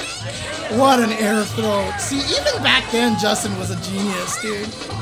15, 16-year-old Justin or whatever. Look at this. He takes a round, dude. He takes a round. Yeah, definitely. I mean, it's Magneto with no damage, right? It's Magneto if Magneto hits you once every single time. But like I said, this is actually a terrible, terrible matchup. And again, the fact that Chi-Q is playing like this and just blowing everybody up just shows how little knowledge we had of this game at the time. And you just see this, like, it's so hard to lock him down. Now, again, you try to do any of this stuff now and everybody will kill you because, again, he's the worst character in the game. This is not actually an effective thing. Yay! And Chi-Q's not even trying to parry either, which is funny. Oh, Justin tried to parry. Dude, what was that flip? And everybody, like, literally, I remember watching this live and just going, what? This is how you play the character? What? Wait, what? And I was, like, super confused. And, like I said, a lot of us had no idea this is what you could do with the character. Again, the overlays here, Super Moose, are on the DVD itself. We didn't have the overlays on the screen. If you remember my photos, all the names were on the side, right? They had a separate graphic on the side. The names weren't actually overlaid on the game. This is only for the DVD that they put the overlays on here. We didn't have the technology to overlay graphics over the video feed back in the day. That's just not something we had. In fact, we might have had two projectors, one for the graphics and one for the game itself, just to even do this. Again, the fact that we pulled off a lot of this stuff in 2002 is nothing short of amazing. And again, just so you guys know, Tom and Tony were part of the cutting edge of technology, okay? I think they were at Microsoft when Microsoft IPO'd, okay? So again, like, Tom and Tony have been computer geniuses their whole entire lives. And so a lot of this stuff that's actually happening with the FGC, them making DVDs, them having the ideas to host, a lot of this stuff is because Tom and Tony are geniuses, okay? Like literally, I wouldn't be surprised if they were actually classified as true geniuses. Like, they were so smart. Oh, the JR specialty!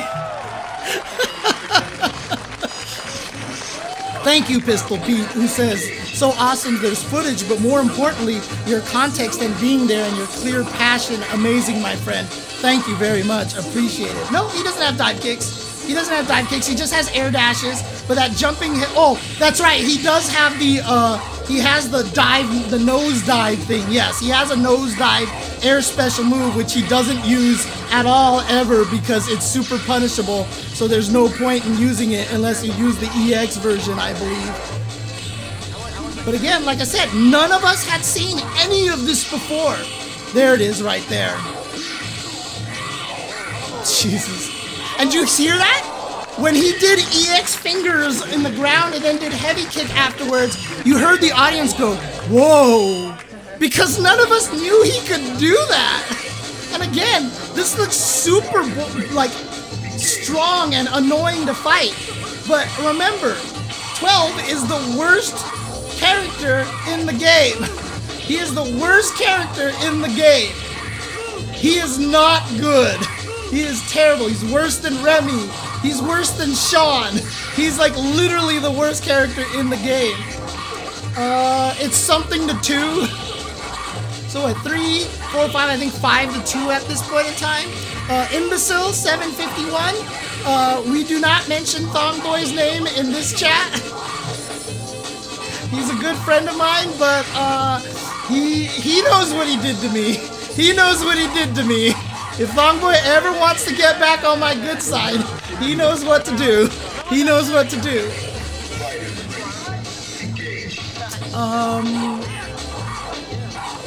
But yeah, none of us had ever fought this before. We had no idea how to fight this. So Mike Watson, I mean, someone can confirm with me, but I'm pretty sure he's the worst character in the game. Even worse than Sean, even worse than Remy. I'm pretty sure 12 is considered the worst in the game at this point. In the tier list for this game. 12 is the worst. Yeah, worse than Q as well. Yeah, so Stickman confirming he is the worst character in this game. And again, Mike Watson doing an admirable job. But here's the thing about 12 is that 12 is a knowledge check character, right? If you don't know how to fight him, you die. You have to know how to fight him in order to be able to beat him. If you don't know how to fight him, then 12 will wreck your shit. Like this is happening right here. And I remember this too, because after Vi lost to Chikyu in this event, he picked up 12. I remember Vi started playing 12 because he wanted to see how it worked. So he played him a lot as well and would use him and try to emulate what Chikyu was doing. So he could also learn his weaknesses and stuff like that.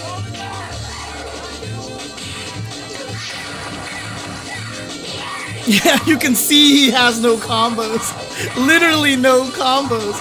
So he's just flying, and again, for those of you listening to this on SoundCloud or on Spotify, dude, we're just seeing 12 jump and air dash forward, jump and air dash backwards, jump and air dash whiff, jump and air dash. Oh, but Posadas George gets a kill here in this round over here.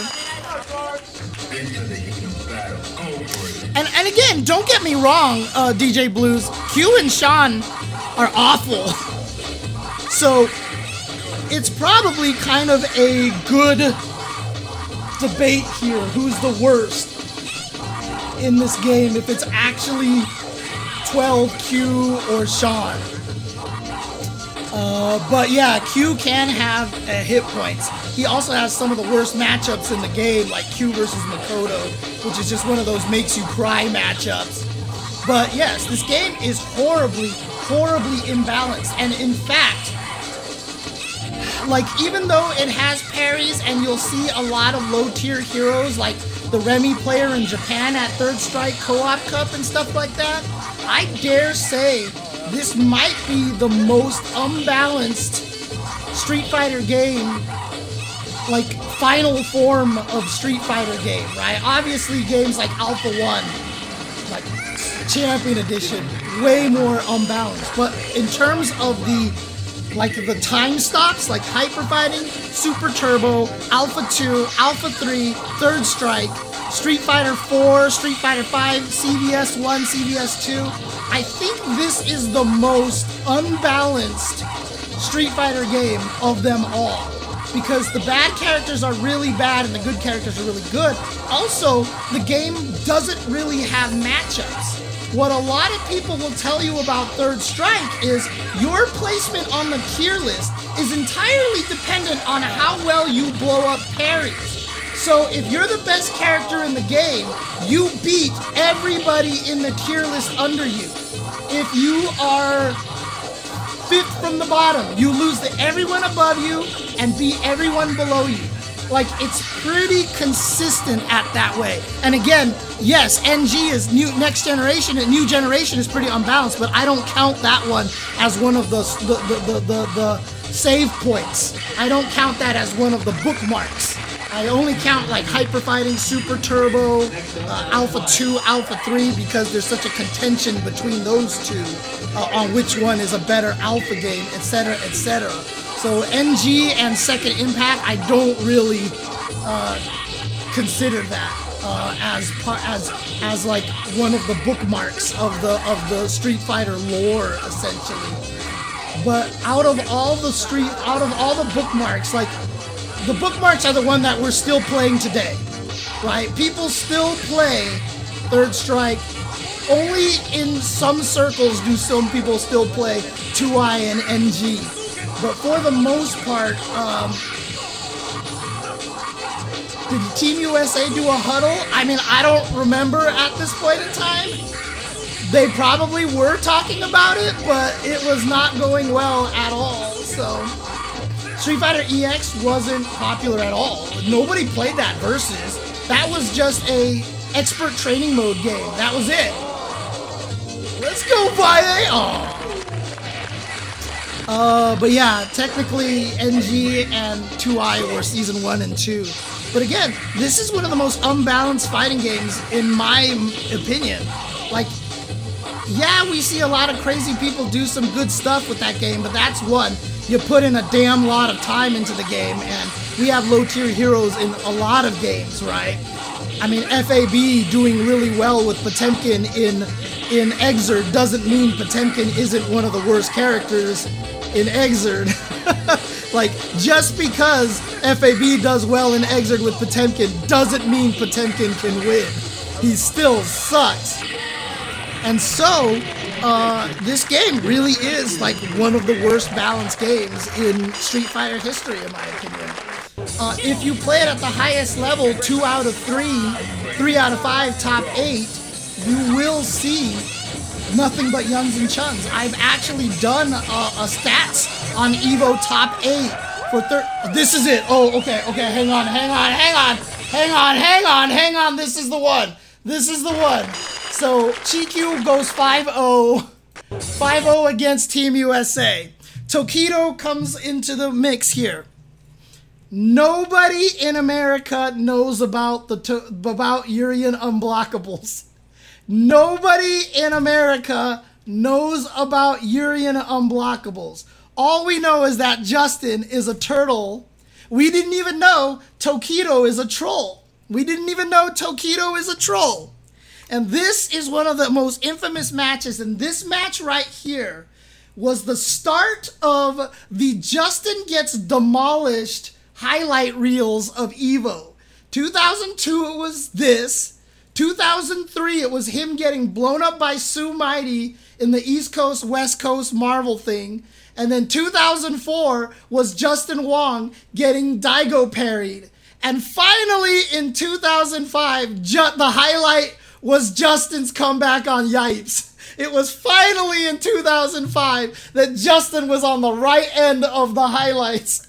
But this was one of the things. So Mike Lee in the chat has mentioned many times already that Issei, one of the strongest players in Japan of Third Strike, moved to America, moved to New York, and really taught US how to play. That was one of the factors for really bringing Third Strike to where it is today in America. This is another one. The Daigo parry is another one. And then there's a very famous Japanese 5v5 tournament footage that I can't seem to find on YouTube that is on a hard drive that I have on my desk, but I can't find the USB cable for that hard drive. So I'll have to show it another time unless someone can find it on YouTube. But those four things really contributed to turning Third Strike into what it is today in America. This is one of those matches. And again, to put the context into play here, nobody knows who Tokido is. Nobody knows about the Urien Unblockables. We saw Justin turtle KSK to death. And so when we see this start to happen, we think that, and we all know Chun-Li low forward into super is super scary. So when this starts happening, listen to the audience cheer, because we think Tokido is making a mistake letting Chun-Li build all that meter. Oh, was that 2007? Okay, then there might have been another anti-Justin highlight in 2005 that I just don't remember. East Coast, you hear somebody yell. And Tokido's like, I'm losing this speed. I should stick to strong. So now he starts hitting strong, and everyone's like, man, this is such in favor of Justin because just Chun-Li with meter is so scary. What is Urien gonna do to this? And Tokido's like, if I hit him now, I win. And so everyone's like, yeah, look at Justin's turtle style.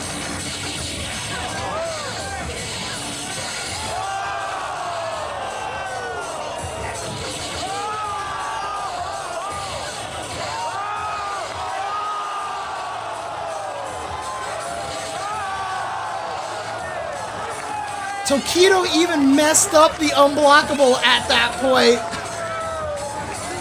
And it still worked. And again, everybody in the audience right now is just wondering why Justin isn't blocking. Why didn't Justin block any of those knee drops? We didn't know. And I want to point out something too, is that when Tokido is doing this combo here, when he starts doing this combo at first, the audience goes, oh, when the chariot tackle doesn't hit. We think Tokido drops the combo or makes a mistake. We actually didn't know he was doing it for positioning, and that's part of the unblockable setup.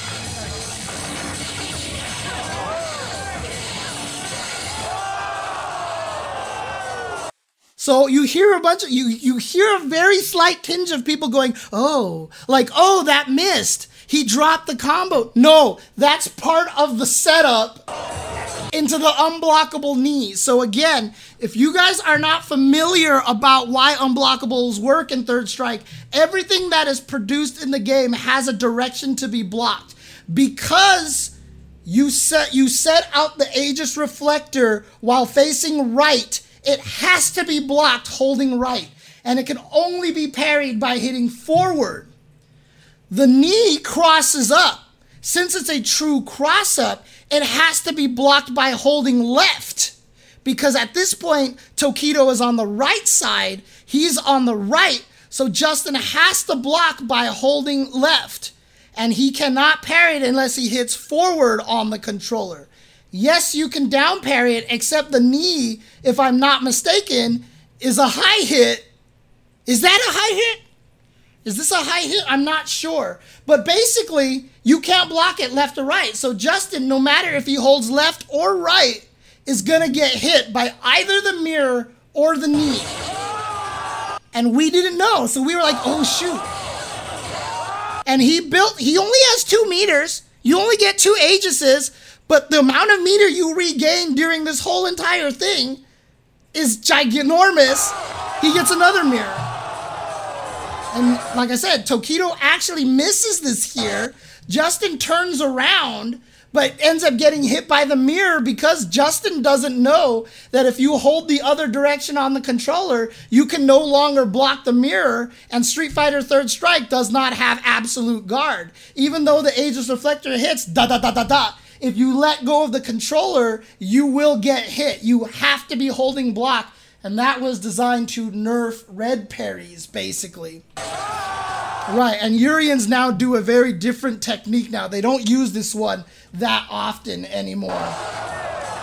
And so there it is. This was the famous round that really got everybody crazy. And then we go into round 2, and now everybody's scared. Like, don't let him build meter! Don't let him build meter! And now Tokido's only goal is the back throw. He's trying to turtle in the corner. He's finding, there it was, headbutt and the back throw. His only goal, because now, have fun. Oh, but Justin stayed patient. He low blocked. And so Tokido's like, well, I gotta build my win condition, build all this meter. I don't care if you hit me 1,000,000 times. I'm just gonna build all my meter. Here I am in the corner again. My only goal now is for a back throw. There it is. And so Justin knew that, teched it, and he got to the other side. Oh no!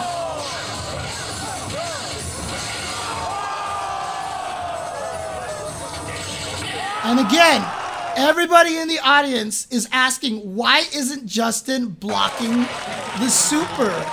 Why isn't he blocking the super? Because we actually had no idea it was an unblockable. Again, this is how little knowledge we had of Third Strike at this point. Oh yeah, no, Justin 100% knew something weird was going on. He knew something was off, but what is he gonna do? What is he gonna do at that point, right? What's gonna happen? Yeah, so Akuma does do well against Urien. Again, same reason that he does well against Q and Alex. These are all characters that cannot crouch under the Tatsu. And so Akuma can actually switch between medium, light, and heavy Tatsus against these characters, and those characters have and those characters have to guess how many Tatsus he's gonna do. It's not obvious when he lands. He doesn't have a huge recovery off of the landing, so like that, it's hard to tell exactly how many Tatsus are going through there. Oh, ow. Tokido played whatever was the cheapest thing possible. So for those of you who don't know, Tokido, we used to call him Dirty Tokido back then. That was his first nickname. We just called him Dirty Tokido because he played the cheapest thing. Tokido had no interest in being strong fundamentally in fighting games. He played the cheapest thing he could find, and he won with that. That's literally all Tokido did.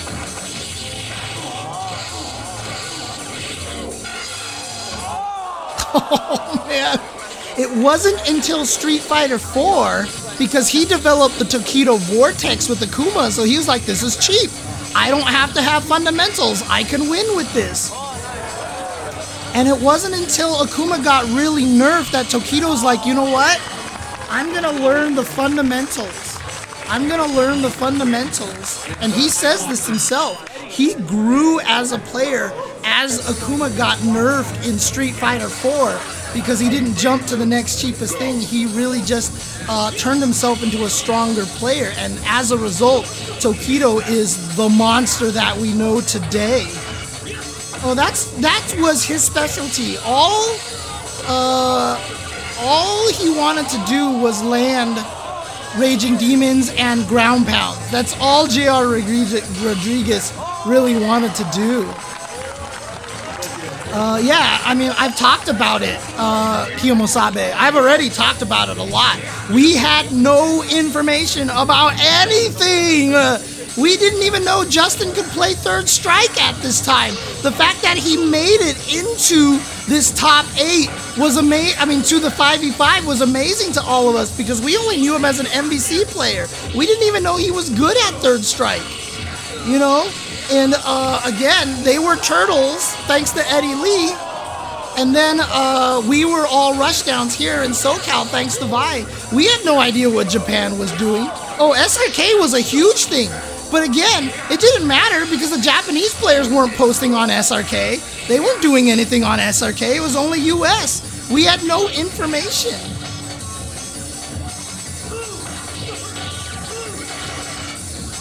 It's really hard to express how hard it was, and even around that time on SRK was when people were like, yo, Vi and Choi aren't even that good. I've seen their footage because we were the only ones putting out footage.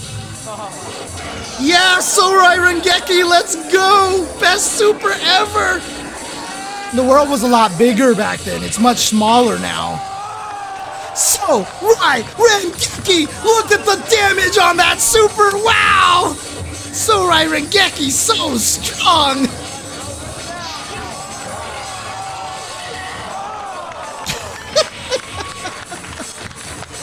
Gunther was asked to translate things for people who didn't care. Yeah, so no, sharing tech, we all thought we were just better than everybody else. Nobody shared anything. There was nothing to share back then. And again, this was the period of time where everyone would see footage that we recorded from Southern Hills Golfland, and people would be like, nah, man, Justin and Vi aren't even good. I beat my friends better than these guys are playing right now. I could beat them. And I'd be like, then come and beat them. Like, prove yourself. And they'd be like, well, what if I actually did beat them? And I was like, if you beat them, then congratulations, you're awesome. You're not going to beat them. And well, I'm better than they are. Yeah, Save That Stuff for Nationals was super huge still at this time. So again, there was tech, but no one shared. And we didn't really discuss it all that much. The SRK forums really was one of the first times that we started sharing tech a little bit, but there was so much regional pride that a lot of people wouldn't tell each other anything because we wanted to win. At this point in time, Evo was still on that Save That Shit for Nationals train. We were still in that situation.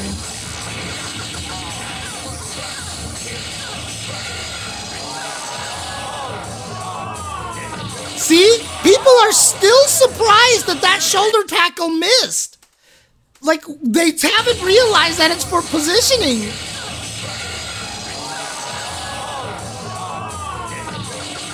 Like, people, like, we had no idea what was happening.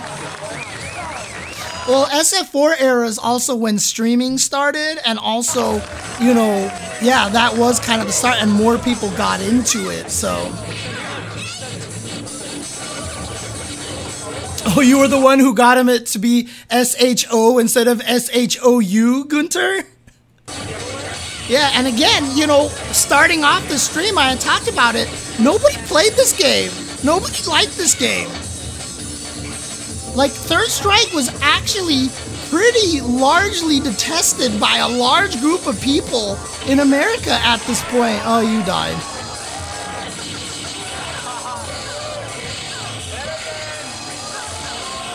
No, not even during SBO. Not even SBO people did not share strategies because at that time, Justin and Ricky from East Coast were the enemies of Family Fun, which was Pyro Lee and either Yi or Victor Lee, etc., etc. Like, there was a huge rivalry. Those groups hated each other. There was no love between those players. We were not sharing tactics at all between them because we hated each other. We were not friends with each other at all. And so no, even in 2004, 2005, we weren't sharing anything. Dude, yeah, there's a lot of stuff going on here, King Nobody. So hopefully you can catch this on YouTube to watch everything else that's happened before this. Yeah, and as a West Coast player, I was super anti-Justin and Ricky. I was like, let's go Pyro Lee! You know, I was part of that whole entire thing too, so... Yeah. Oh, that was one of the strategies. Like, we didn't have this strategy. This is a very popular strategy in Japan, which is the jump and parry. Because if they wake up DP, you parry it out of the air and get to murder them. And if you miss your parry timing, you get hit out of the air by a DP and take almost no damage. So this was how you countered wake up DPs in Third Strike. We had no idea about this tech. And so basically... they can't cancel it into a super, so you can't do DP into super. And if you do get hit, if you get hit on the ground, DP into super, you could eat a lot of damage, but in the air, you don't, and you still get full punish here. This was a very popular Third Strike tactic that we didn't really know about either. And so again, Chikyu beat us all 5-0. Tokido's 4-0 right now. The only person we beat is KSK's Alex. And again, that probably makes KSK feels bad, man. But again, at least we knew how to fight Alex. We didn't know how to fight 12, and we had no idea about any of this unblockable tech with Urien. Yeah, I don't even know if RX was big at this time yet. Again, I don't know the timeline of Japan. I really don't know the timeline of Japan at this point in time.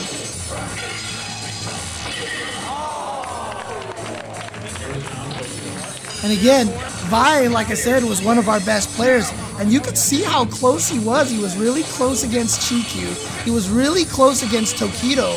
Alex Vi was, I mean, like I said, before Justin was Vi. Vi was the best at everything.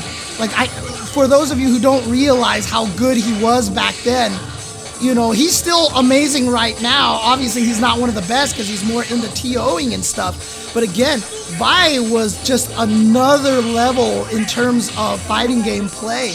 And you can see a lot of the stuff that he's doing here, trying to be hard to read and stuff. Vi was excellent back then. Like, again, I'm biased a little bit because I fought against him all the time and I couldn't beat him a lot. So of course I'm going to be like, yeah, of course Vi is good. That's why I can't beat him. But no, I mean, truly Vi was another level. And had we known we could keep playing fighting games until this day, Vi would still be one of the best players right now. And yeah, I've always said it was Tomo. I put Mike Watson in between. So maybe Tomo, Watson, then Vi, and then Justin Wong. Limited Time says, man, this is when I stopped gaming for a while. So interesting to learn about it. Yeah, there's so much history that's happening around this time. And we didn't know about that crazy combo. And I don't even think he got it as a combo. Oh my God, what are you supposed to do? Oh, okay. Vi still with a chance here. Nice. God, Vi with even the Ume Shoryus himself. But again, the light headbutt and the throw wins. Yeah, Strider Zero. I mean, back then, they didn't know. We didn't know about the unblockable. Everyone watching had no idea what the unblockable was. We had no idea. Nobody knew what the unblockable was at all. We didn't even know it was an unblockable. You can hear it from the audience.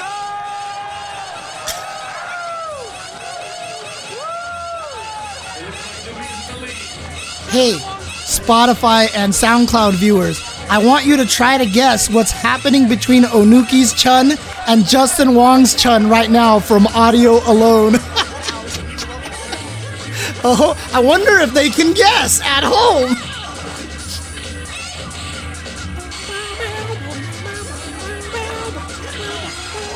Yeah, just in case.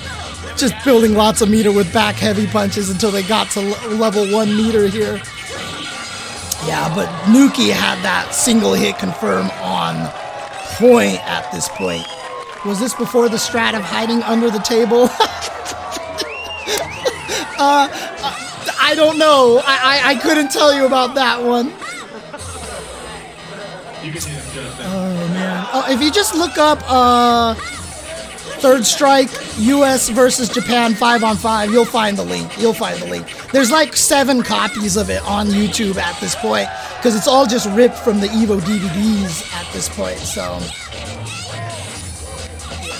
yeah, no, you gotta listen to it. Yeah. Although I do unironically love this Chun-Li theme song.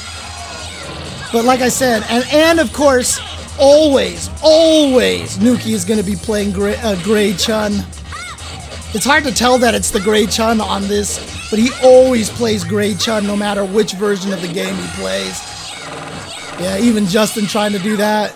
Oh, what? I think Nuki thought that was going to kill, and it did it. So now Nuki's got to find one last hit. Oh, the delay.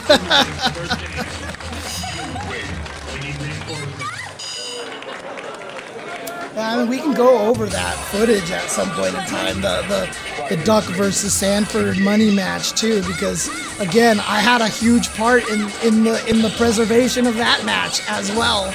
So, and I've talked about it on stream before as well. If it wasn't for me, we wouldn't have a lot of that footage of that. Like the cool crowd shots and stuff like that.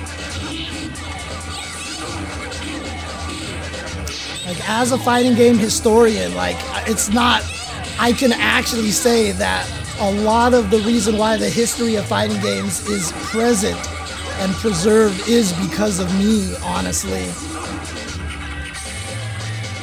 Well, the internet doesn't forget things that happened on the internet.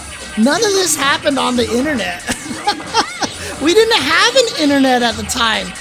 We were selling DVDs to try to help make the money back from how much Tom and Tony lost at all these tournaments. Tom and Tony lost thousands upon thousands of dollars every time they ran one of these tournaments. Selling the DVDs was their way of trying to at least come close to breaking even. Oh, jeez. And so that, oh nice, block. I guess we've seen that one. We knew how good Chun-Li was. Oh, you died. But again, I mean, the fact that we were able to put these kind of things on is nothing short of amazing. And I gotta tell you, a lot of what esports is today is really thanks to this. I've told the 2005 stories before that when we ran EVO alongside MLG, Tom and Tony offered to MLG, they're like, hey, if you want, we can broadcast your Halo and your Smash Brothers Melee finals on the big screen so everybody can watch, like all of our fighting game stuff. And MLG was like, nobody comes to these events to watch video games. If you don't know right now, if you can't guess, if you're listening to this, my eyes are wide open and rolling into the back of my head right now. They didn't believe. And then when we ran Marvel and everyone started going nuts because of people going crazy watching Marvel versus Capcom 2, all the MLG employees stopped doing their duties and were watching the tournament instead of actually running the tournament. And we were then told to shut up so that we didn't distract their Halo players, and told us to be quiet.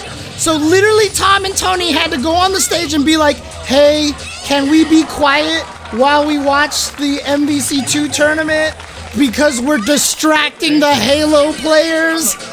Like, this actually happened.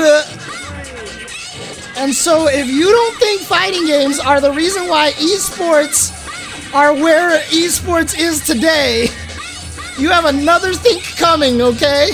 It was all fighting games. Trust me. Trust me. We birthed esports as it is. Anybody who tries to tell you esports came from something else are completely full of shit. And yes, obviously I have bias, but we have the receipts, okay? We have the receipts. We have the receipts. Oh, man. No, they went to a League of Legends tournament, Gundam Jehudi Kai, and they were told to be quiet because they were cheering too loud. And then, in some highlight package footage of the tournament, they kept showing one of the scenes where the fighting game players popped off.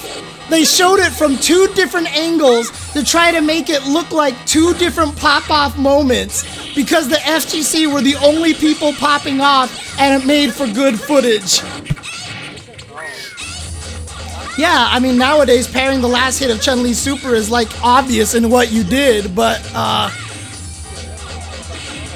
yeah, exactly. George, like I said, was super good with Chun-Li back in the day. And obviously he's very good, as you can see, taking a game off of Nuki like this. He's obviously very, very strong.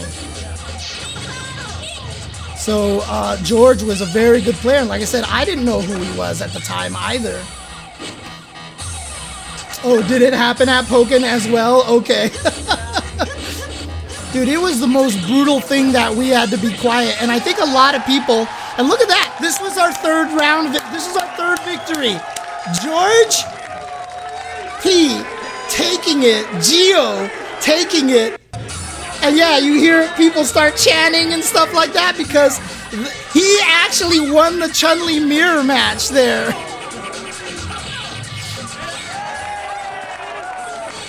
And that was the crazy thing is we would make, I mean, East Coast was part of that MBC2 thing, and like we would all have to go like, yeah.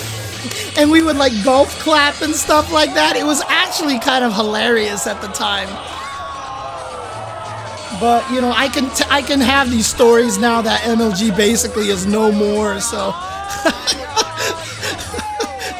I can talk about how silly it was back then. Oh man. Yeah, and again, this is how Vi played. His aggression beat everybody. He beat everybody in SoCal with his style. And so it didn't matter if you were aggressive or not. But we did not know exactly what Chun-Li was like at this time. And so Vi is having trouble against Nuki in this situation because he is playing too aggressive. Yeah, Vi, I mean, he is Mr. RTSD. That's what he was known for. He was known for his rushdown style. And it wasn't effective in this situation.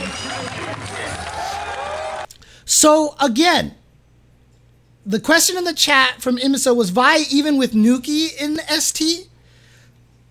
Vi was not playing ST at this time. Vi was not known as an ST player. When he first showed up in the seed, he was not an ST player. He went back and became a strong ST player.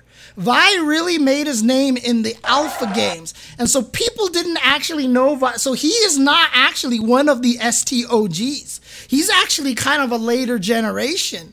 He actually had to learn Super Turbo. So at this time, Vi wasn't even considered one of the best. He wasn't even in the top 8 for ST in this tournament at all. So even Gunter here, David Dial, can confirm Vi learned ST much later. So Vi wasn't even an ST player. So Mester shows up. We had no idea about Ganajin. No idea about Ganajin. Mike Watson was playing Sorai Rengeki. We did not know what Ganajin could do. And this US gonna learn today. We did not know about the Yun. Here we go. Activate. Got him. Other side. Listen to the audience. Like the audience, you can hear them audibly going, whoa, whoa, whoa.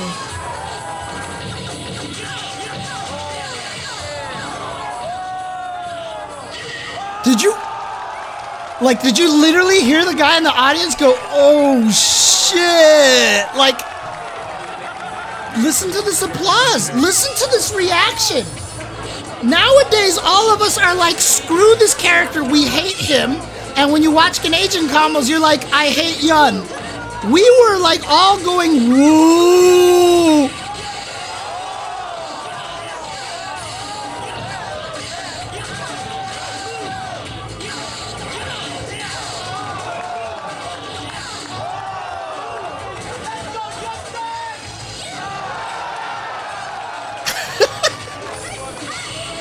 Why? Oh my god, Messer actually just attacked too fast.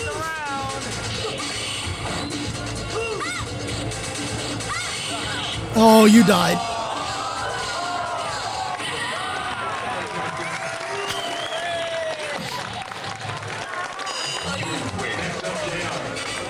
Alex played MVC2 at the start, says Gunter, but when he took a break, the community advanced so far of him, it was crazy. Yeah, Vi stopped playing. So Vi was the best at MVC2. Again, he was a Tekken 3 national champion. Tekken 3 national champion, beating a lot of the strongest Tekken players at the time. Yeah, he was a Blackheart player until Cable eliminated the existence of Blackheart.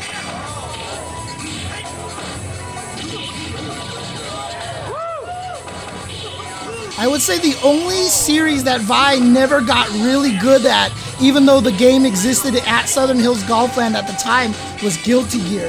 Vi never really became a very strong Guilty Gear player, but everything else, yeah, like Vi was just ridiculous at.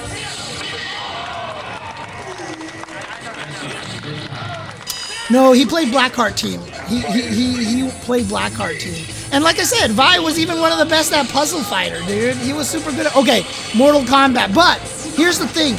Mortal Kombat was never taken seriously after MK2.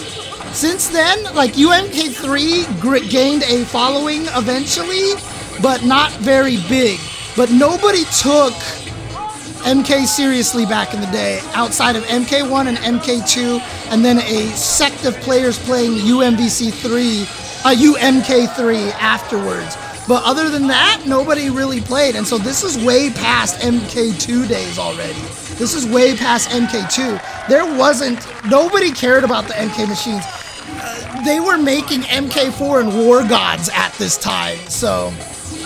the games weren't very competitive back then, and they looked stupid, and they were really busted and everything. And so yeah, people didn't take those games very seriously. And then after MK3, MK4 and beyond were just complete unplayable messes. MK4 was probably one of the worst fighting games ever released into an arcade, and it was awful. Also, geez, here we go, combo Ganejin. Yeah, literally it took till MK9 before the game became actually competitive again. It literally took till MK9. And, nobody cared. Nobody cared, dude. It just wasn't good. What was my personal reaction? The same thing so a lot of this, I'm just echoing everything that's happening to the people seeing. I was like, what? Like, we knew Ganejin was good in Street Fighter 3 New Generation, because you could do lunge punch, lunge punch, lunge punch, lunge punch, lunge punch, lunge punch, lunge punch in the corner, and it was good. And so when we tried that in Third Strike and it didn't work, we're like, Ganejin still sucks like it did in Second Impact. So we had no idea, dude. We had no idea that this is what... We had no idea any of this stuff worked. And like I said, Mike Watson is going with Super Art 2 here. MK3 had maximum damage, if I'm not mistaken. I think it was Ultimate that put it in there. Yeah. I did not know about that infinite meter bug. Someone did it and I was like, what the hell? Like, that was like literally like a year ago or something, or whenever they discovered it. Rival Schools was never competitive. Again, people have to understand. So Seiji-kun is the one asking about Rival Schools being competitive.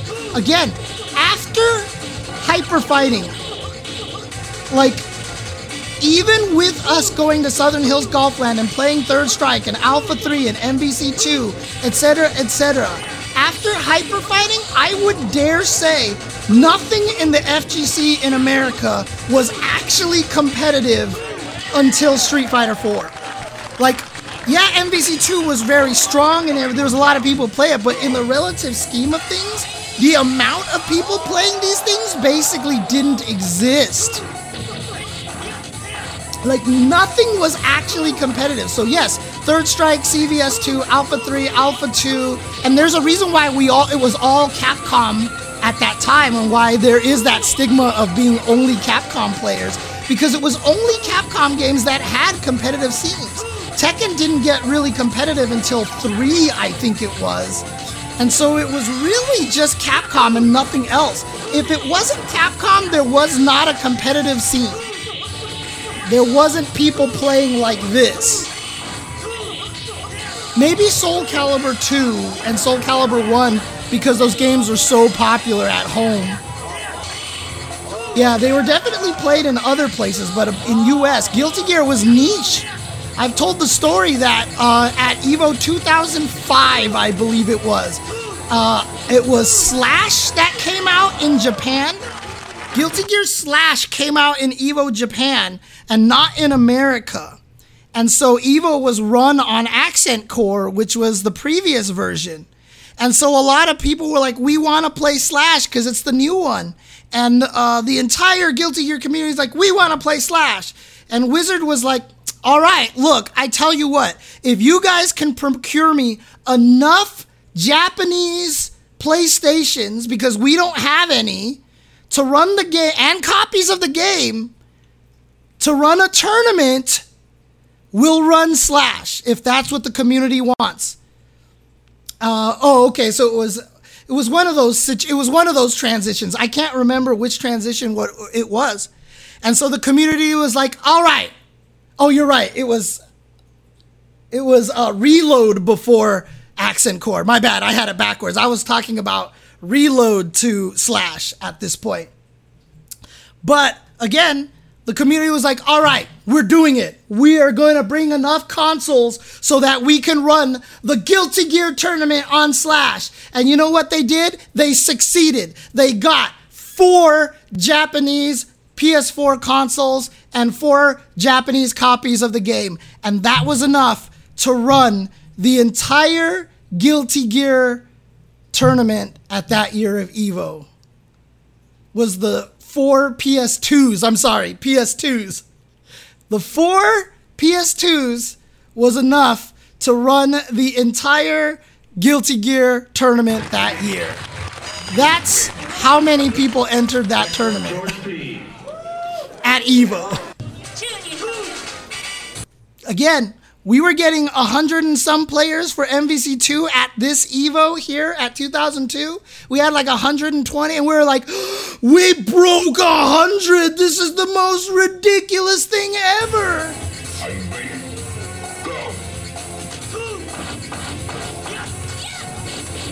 Sorry, 4 PS2s, not 4 PS4s. God, the chat is definitely harping on me on that one. But that's the state of it. That's how it was in fighting games back days. Literally, if it wasn't Capcom, it really wasn't competitive. And even then, if it was like Star Gladiators and Rival Schools, no one cared. If it wasn't mainline Capcom, that was it. Like, and then Tekken. Mainline Capcom and Tekken were like the only games that really had the major scenes. And it's not like that anymore, Flashy Flash. Honestly, it's not, but Street Fighter 6 might set us back a little bit more. I hope Street Fighter 6 doesn't overshadow everything else, because it's nice that we have a good variety right now. I like the variety that we have.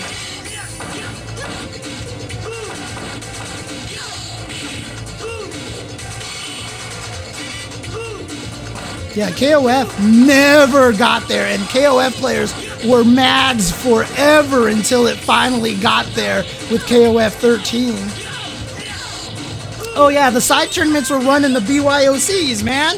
The side tournaments were barely anything. Side tournaments were like the 9 people who wanted to play the game a lot of the times at those old EVOs. Yeah, and Tokido would kill everybody in there.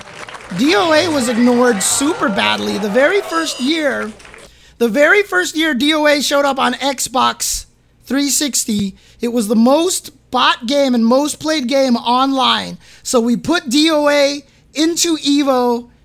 Nobody showed up. At EVO West. And because this was the year that Toyota was sponsoring, every game had $5,000 prize pool, including DOA.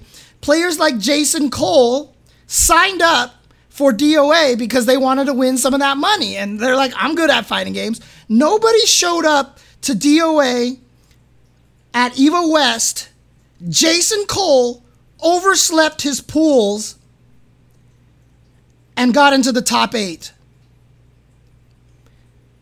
All of his opponents were DQ'd, and he got into the top 8. He showed up and was in top 8. Next up, Alex.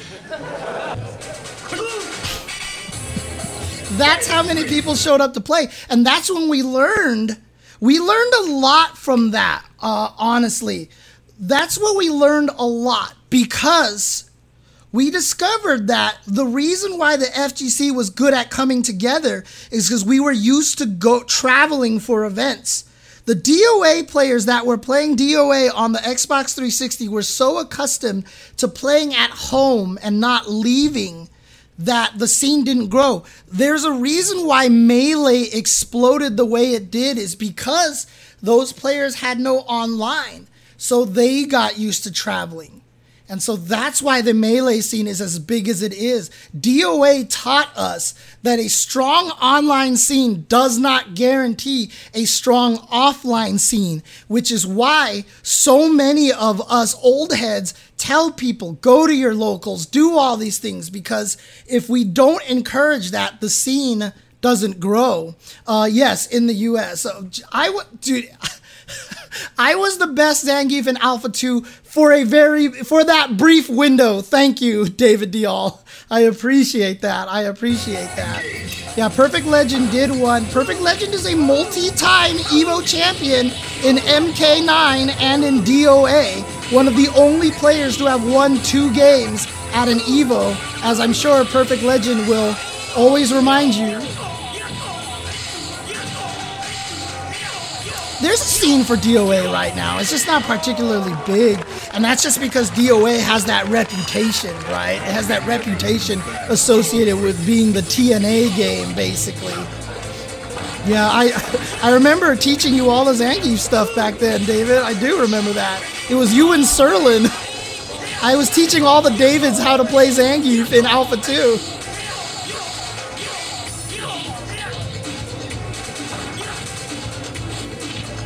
DOA is difficult, yes. I don't know if that's the same Yasha.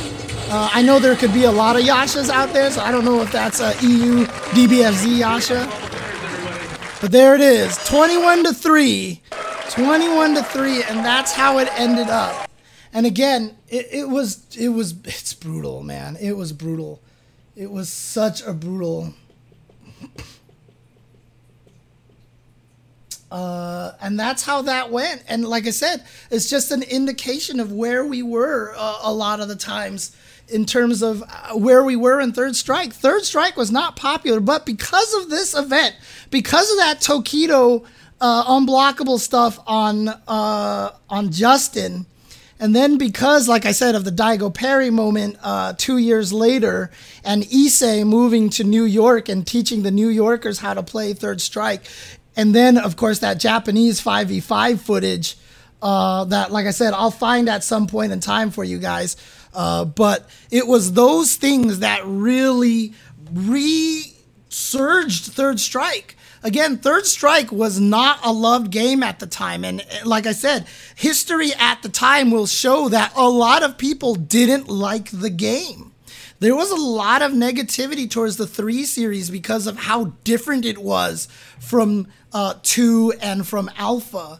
Like Alpha 2, a lot of people loved because it was so similar to older Street Fighters. Then there was the Alpha 3 fans because Alpha 3 was completely wacko, and if you like that, you like that. But Street Fighter 3 was not a popular series in so 2003 at Cal Poly Pomona is when we first switched over to consoles. I believe it was 2003 or 2004. I can't remember. I believe it was 2003. And so that was basically the end of cabinets. This might have been the last cabinet tournament of EVO history here. I think the next year might have been like a little interesting hybrid between the two, but I can't remember at this point. So I'll have to look through my photos. My photos will tell us. So, but yeah, Third Strike, like I said, after the Daigo Perry, Third Strike really just kind of went whoop. And in fact, in one of the later years, Evo at, I want to say 2006 or 2007, had like the team tournament, which it was like two players on each team.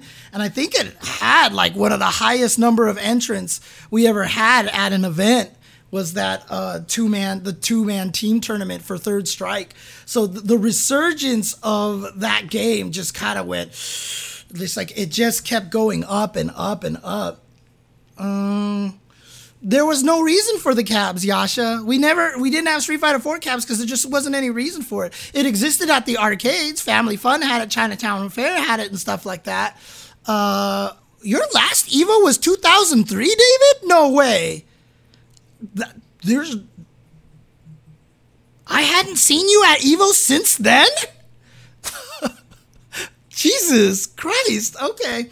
I mean, I love cabinets. Again, Yasha, I'm a big cabinet person, so I agree with you, but they had to Flashy Flash. There was literally one Street Fighter 4 cabinet in Chinatown Fair that had a 3-game win streak limit, and after you won 3 games, you got kicked off the cabinet, and both players had to run to the back of the line. And it was $1 to play because it was literally the only place to play Street Fighter 4 on the East Coast. Meanwhile, on the West Coast, we had cabinets everywhere, and that's when the kid who parents won the lottery and gave his kid a bunch of money, so he ran Sensation, the tournament on the East Coast, flew out Gootecks, Mike Ross, and Combo Fiend to go fight the East Coast, and those 3 players murdered everybody in the East Coast, and that's what kind of put Gootecks on that high, right? As being convinced he was one of the best Street Fighter 4 players. I'm not trying to downplay what Gootecks did. I'm just saying at the time, that's where a lot of the Gootecks ego came from. Right. Suburban Socrates puts the quote, "You just don't know," from Gootecks in the chat. That's a whole nother story in and of itself. Right. And so there was that thought process that we were infallible at that time. We were the best at Street Fighter 4. And that's why Bar Fights 2 was one of the biggest wake-up calls and one of the most important events that happened in FGC, West Coast FGC history. Because then L.I. Joe, Sanford Kelly, Justin Wong, I can't remember who the other 2 were. I don't remember who they were, but like 5 of the East Coast players, might have been Yipes or something like that. They came out. No, it might have been Rico Suave. But any case, they came out here and destroyed us in the East Coast, West Coast 5v5, 5-0. And then we were so butthurt about it. We convinced East Coast to run it back with not our old veterans, but our true new school blood in Street Fighter 4. Then we'll show you. And East Coast is like, why do we have to do this? We already beat you guys. Why do we want to give you guys a chance to try to get revenge on us? That's the stupidest thing in the world. Dominion was one of them. Yes, yeah. And so the East Coast made the stipulation, fine, we get to play our secondary characters. We get to play our secondary characters, one of which was Sanford Kelly's Dan. And Dan was awful in Street Fighter 4, and we lost 5-0 again. So after that embarrassment, Vi started going to Shiggle BMX's garage and trying to teach the West Coast how to play fighting games again. And so if it wasn't for that beatdown, Vi would not have gone to Shiggle BMX's garage. We wouldn't have started all the Wednesday night fight stuff. AJ Papa wouldn't have started streaming from there. We would not have gotten Wednesday night fights, etc., etc. All came because of that Bar Fights event right there. And in fact, Vi even, like, in his second session there, invited Edma to show up, and Edma came up and was like, you guys all suck. He's like, if Abel does step kick into dash cancel, what are you supposed to do? What's the situation there? And everyone's like, I don't know. And he started going into all the frame data, and he's like, in this situation, here's your options, and da-da-da. Like Ed Ma, like, railed into everybody and had his very famous "you all suck" speech. And from that point forward, West Coast really leveled up, honestly. I don't have the Eddie Lee stories because I don't know about Eddie Lee. I need to find somebody else to get more Eddie Lee stories. Oh no, I love Eddie Lee, dude. Like, I want to do more Eddie Lee stuff, dude. I definitely want to talk about Eddie Lee a lot more because Eddie Lee is, again, one of the most important peoples in the FGC. His contributions to East Coast FGC is unprecedented, and we are at a point where we just don't talk about it enough, honestly. We really didn't talk about it enough, so... Jeff Schaefer, I mean, I knew him, but me and him were kind of rivals because I was kind of the new guy and he really didn't like me very much. And I used to talk shit about him. And then I ended up beating him in the first Gulfland Alpha 2 tournament I showed up in. I ended up beating Jeff Schaefer, and that started like a little bit of rivalry between us and stuff. So it was... but I can get LA Akira on here to tell a lot of the stories as well. So John Choi was always NorCal, so I didn't know John Choi very well. East Coast doesn't have a lot of historians on my level. No, not on this level. No, I just was of such this mindset that as it was happening, I always had this belief that it could get to where we are today. I thought it would have taken another 20 years, but I thought like we could get to this point. And so my mindset had always been about preservation and thinking about all this stuff all the time. So East Coast is amazing at a lot of different fighting games. Desert. I'm not gonna front, and especially right now. Like right now, nobody can beat New York Scene. New York Scene is hands down the best at Street Fighter V. Like, not even a question, honestly. So Virginia crew knows a lot of the old stuff. Yeah, like I want to know more about like the New York scene and all that stuff. You know, I want to know more about that. So I mean, you can't say it's just IDOM, Shine, NYC Furby, and that's it. Like, I mean, come on, like.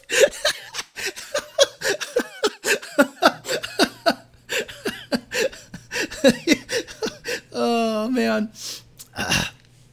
Any case, that's kind of how Third Strike. But yeah, let's talk about the aftermath a little bit over here. Again, you know, after this happened, I mean, we've talked about it a lot already. You know, it really just became to the point where Third Strike really gained a lot of popularity, and Third Strike is now where it is today. It really took a lot of Japan to show us what the game is actually about, to figure out how the game is supposed to be played. And nowadays, like, the Third Strike fandom here in Southern California is like on another level. Like, and again, Southern California became the strongest scene for Third Strike. With the Yi Wangs, the Pyro Lees, the Victor Lees, the Ken Eyes. You know, this is where all those players started showing up and really, really changing the landscape, and they became super strong. And yeah, for the longest time, East Coast, West Coast rivalry existed forever. Pyro Lee and the gang did not like Justin and gang from the East Coast. They hated each other. Like, they hated each other, and it just really didn't go, like, we weren't sharing information back there, man. It just wasn't that way. US became the best in Marvel because everybody played it, and not only that, but Marvel has a very different mindset that Japan wasn't good at. Like, and a lot of it also, like, if you talk to experts about it, a lot of it comes from meter spending. Like, Japan is very good at maximizing meter and making the most out of it.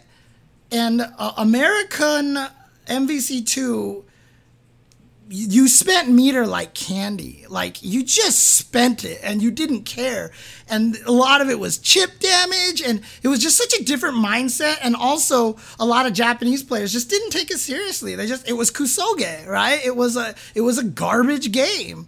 It couldn't be taken seriously. And so nobody really took the time to get good at it.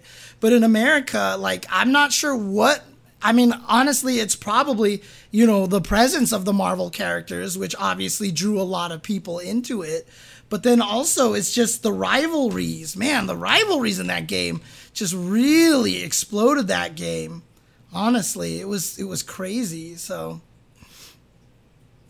yeah.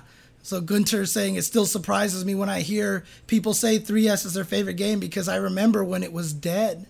It's like it's really hard to indicate to people how dead it really was out there at that time, man. It's just like fighting games were not really that big at all. So it's kind of how it went. So, yeah, that's kind of a little bit of history, talking about the history, going through all that stuff over here. And, I know people like the history streams. Let me know if this was something that you really did enjoy. And hopefully the people at home listening to this enjoyed this as well.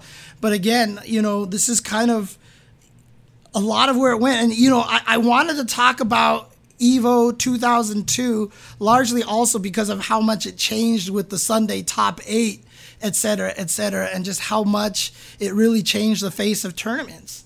Like that whole ballroom tournament concept came from Evo 2002. And a lot of it was me helping getting the UCLA venue, right? From there, we never looked back. The next year we kept going with schools, right? The next year was Cal Poly Pomona, and then Cal Poly Pomona again. Then we finally went to Vegas and transitioned into the hotels. But it all started with the Evo 2002. So that's kind of where it came from, honestly. So, oh, jeez. And yes, Nathan has shown up onto the stream. Hi, boy. Yeah, and again, the stories that I'm telling here, Seiji-kun, is just very U.S., obviously, and even still a very West Coast centric as well, as I don't really know a lot. There was an Evo East a long time ago, but again, the Cannons were losing thousands of dollars every year running Evo. Thousands and thousands of dollars. So there was no reason to run East Coast ones because it was too expensive. The years that we got the Yaris sponsorship, we did an Evo East and Evo West, and even had an Evo South at one point in time. But outside of that, there just wasn't any reason to do it. So, Evo East was held exactly in the same building ECT was held in just this past month. It's the exact same venue, literally the same venue that it was run in. So, but East Coast did have East Coast Throwdown, East Coast Championships, ECC. They had ECC. But yeah, there's no reason to do an Evo East. There's no reason to dilute the tournament like that. Like, it makes sense to do an Evo Japan, but everybody from East Coast, a lot of people from East Coast fly out to Evo Vegas anyway. So we're talking about Stamford, Connecticut. So there's just no reason to do it at this point in time. So again, there's no Capcom backing. People don't understand that Evo isn't backed by these events. It's funded by like booth sales and stuff like that, and the tickets and stuff like that. But Evo is really its own entity. It's not the same thing. So it's not like Capcom is throwing all this money at Evo, NRS throwing all this money at Evo and stuff like that. It's not quite the same thing at this point in time. So, but yeah, Street Fighter, hopefully Street Fighter 6 beta keys will be coming back at some point in time. So will start coming out at some point in time. Like I said, I haven't checked because I didn't apply because I can't play because I'm going to be traveling soon. So but yeah, that's kind of what we have for today. Let me know in the YouTube comments as well if you want more of these kind of streams, these storytelling streams and stuff, and I'll be more than happy to do a lot more storytelling and doing these kind of streams for you guys. Again, it's cool to talk about, and we really just need to make sure that people remember this history, that we talk about it and stuff. So I haven't picked up anything after Record Keeper. Oh man. Oh, she's banned. She's banned. Yeah, but so that's the whole entire thing, I guess. We will, like I said, let me know if you guys enjoyed this, and then let other people know about this so people can go and listen and watch and watch the YouTube videos and stuff like that to give me a lot more reason to do more streams like this. Sounds like people are getting their Street Fighter 6 codes. Happy for them.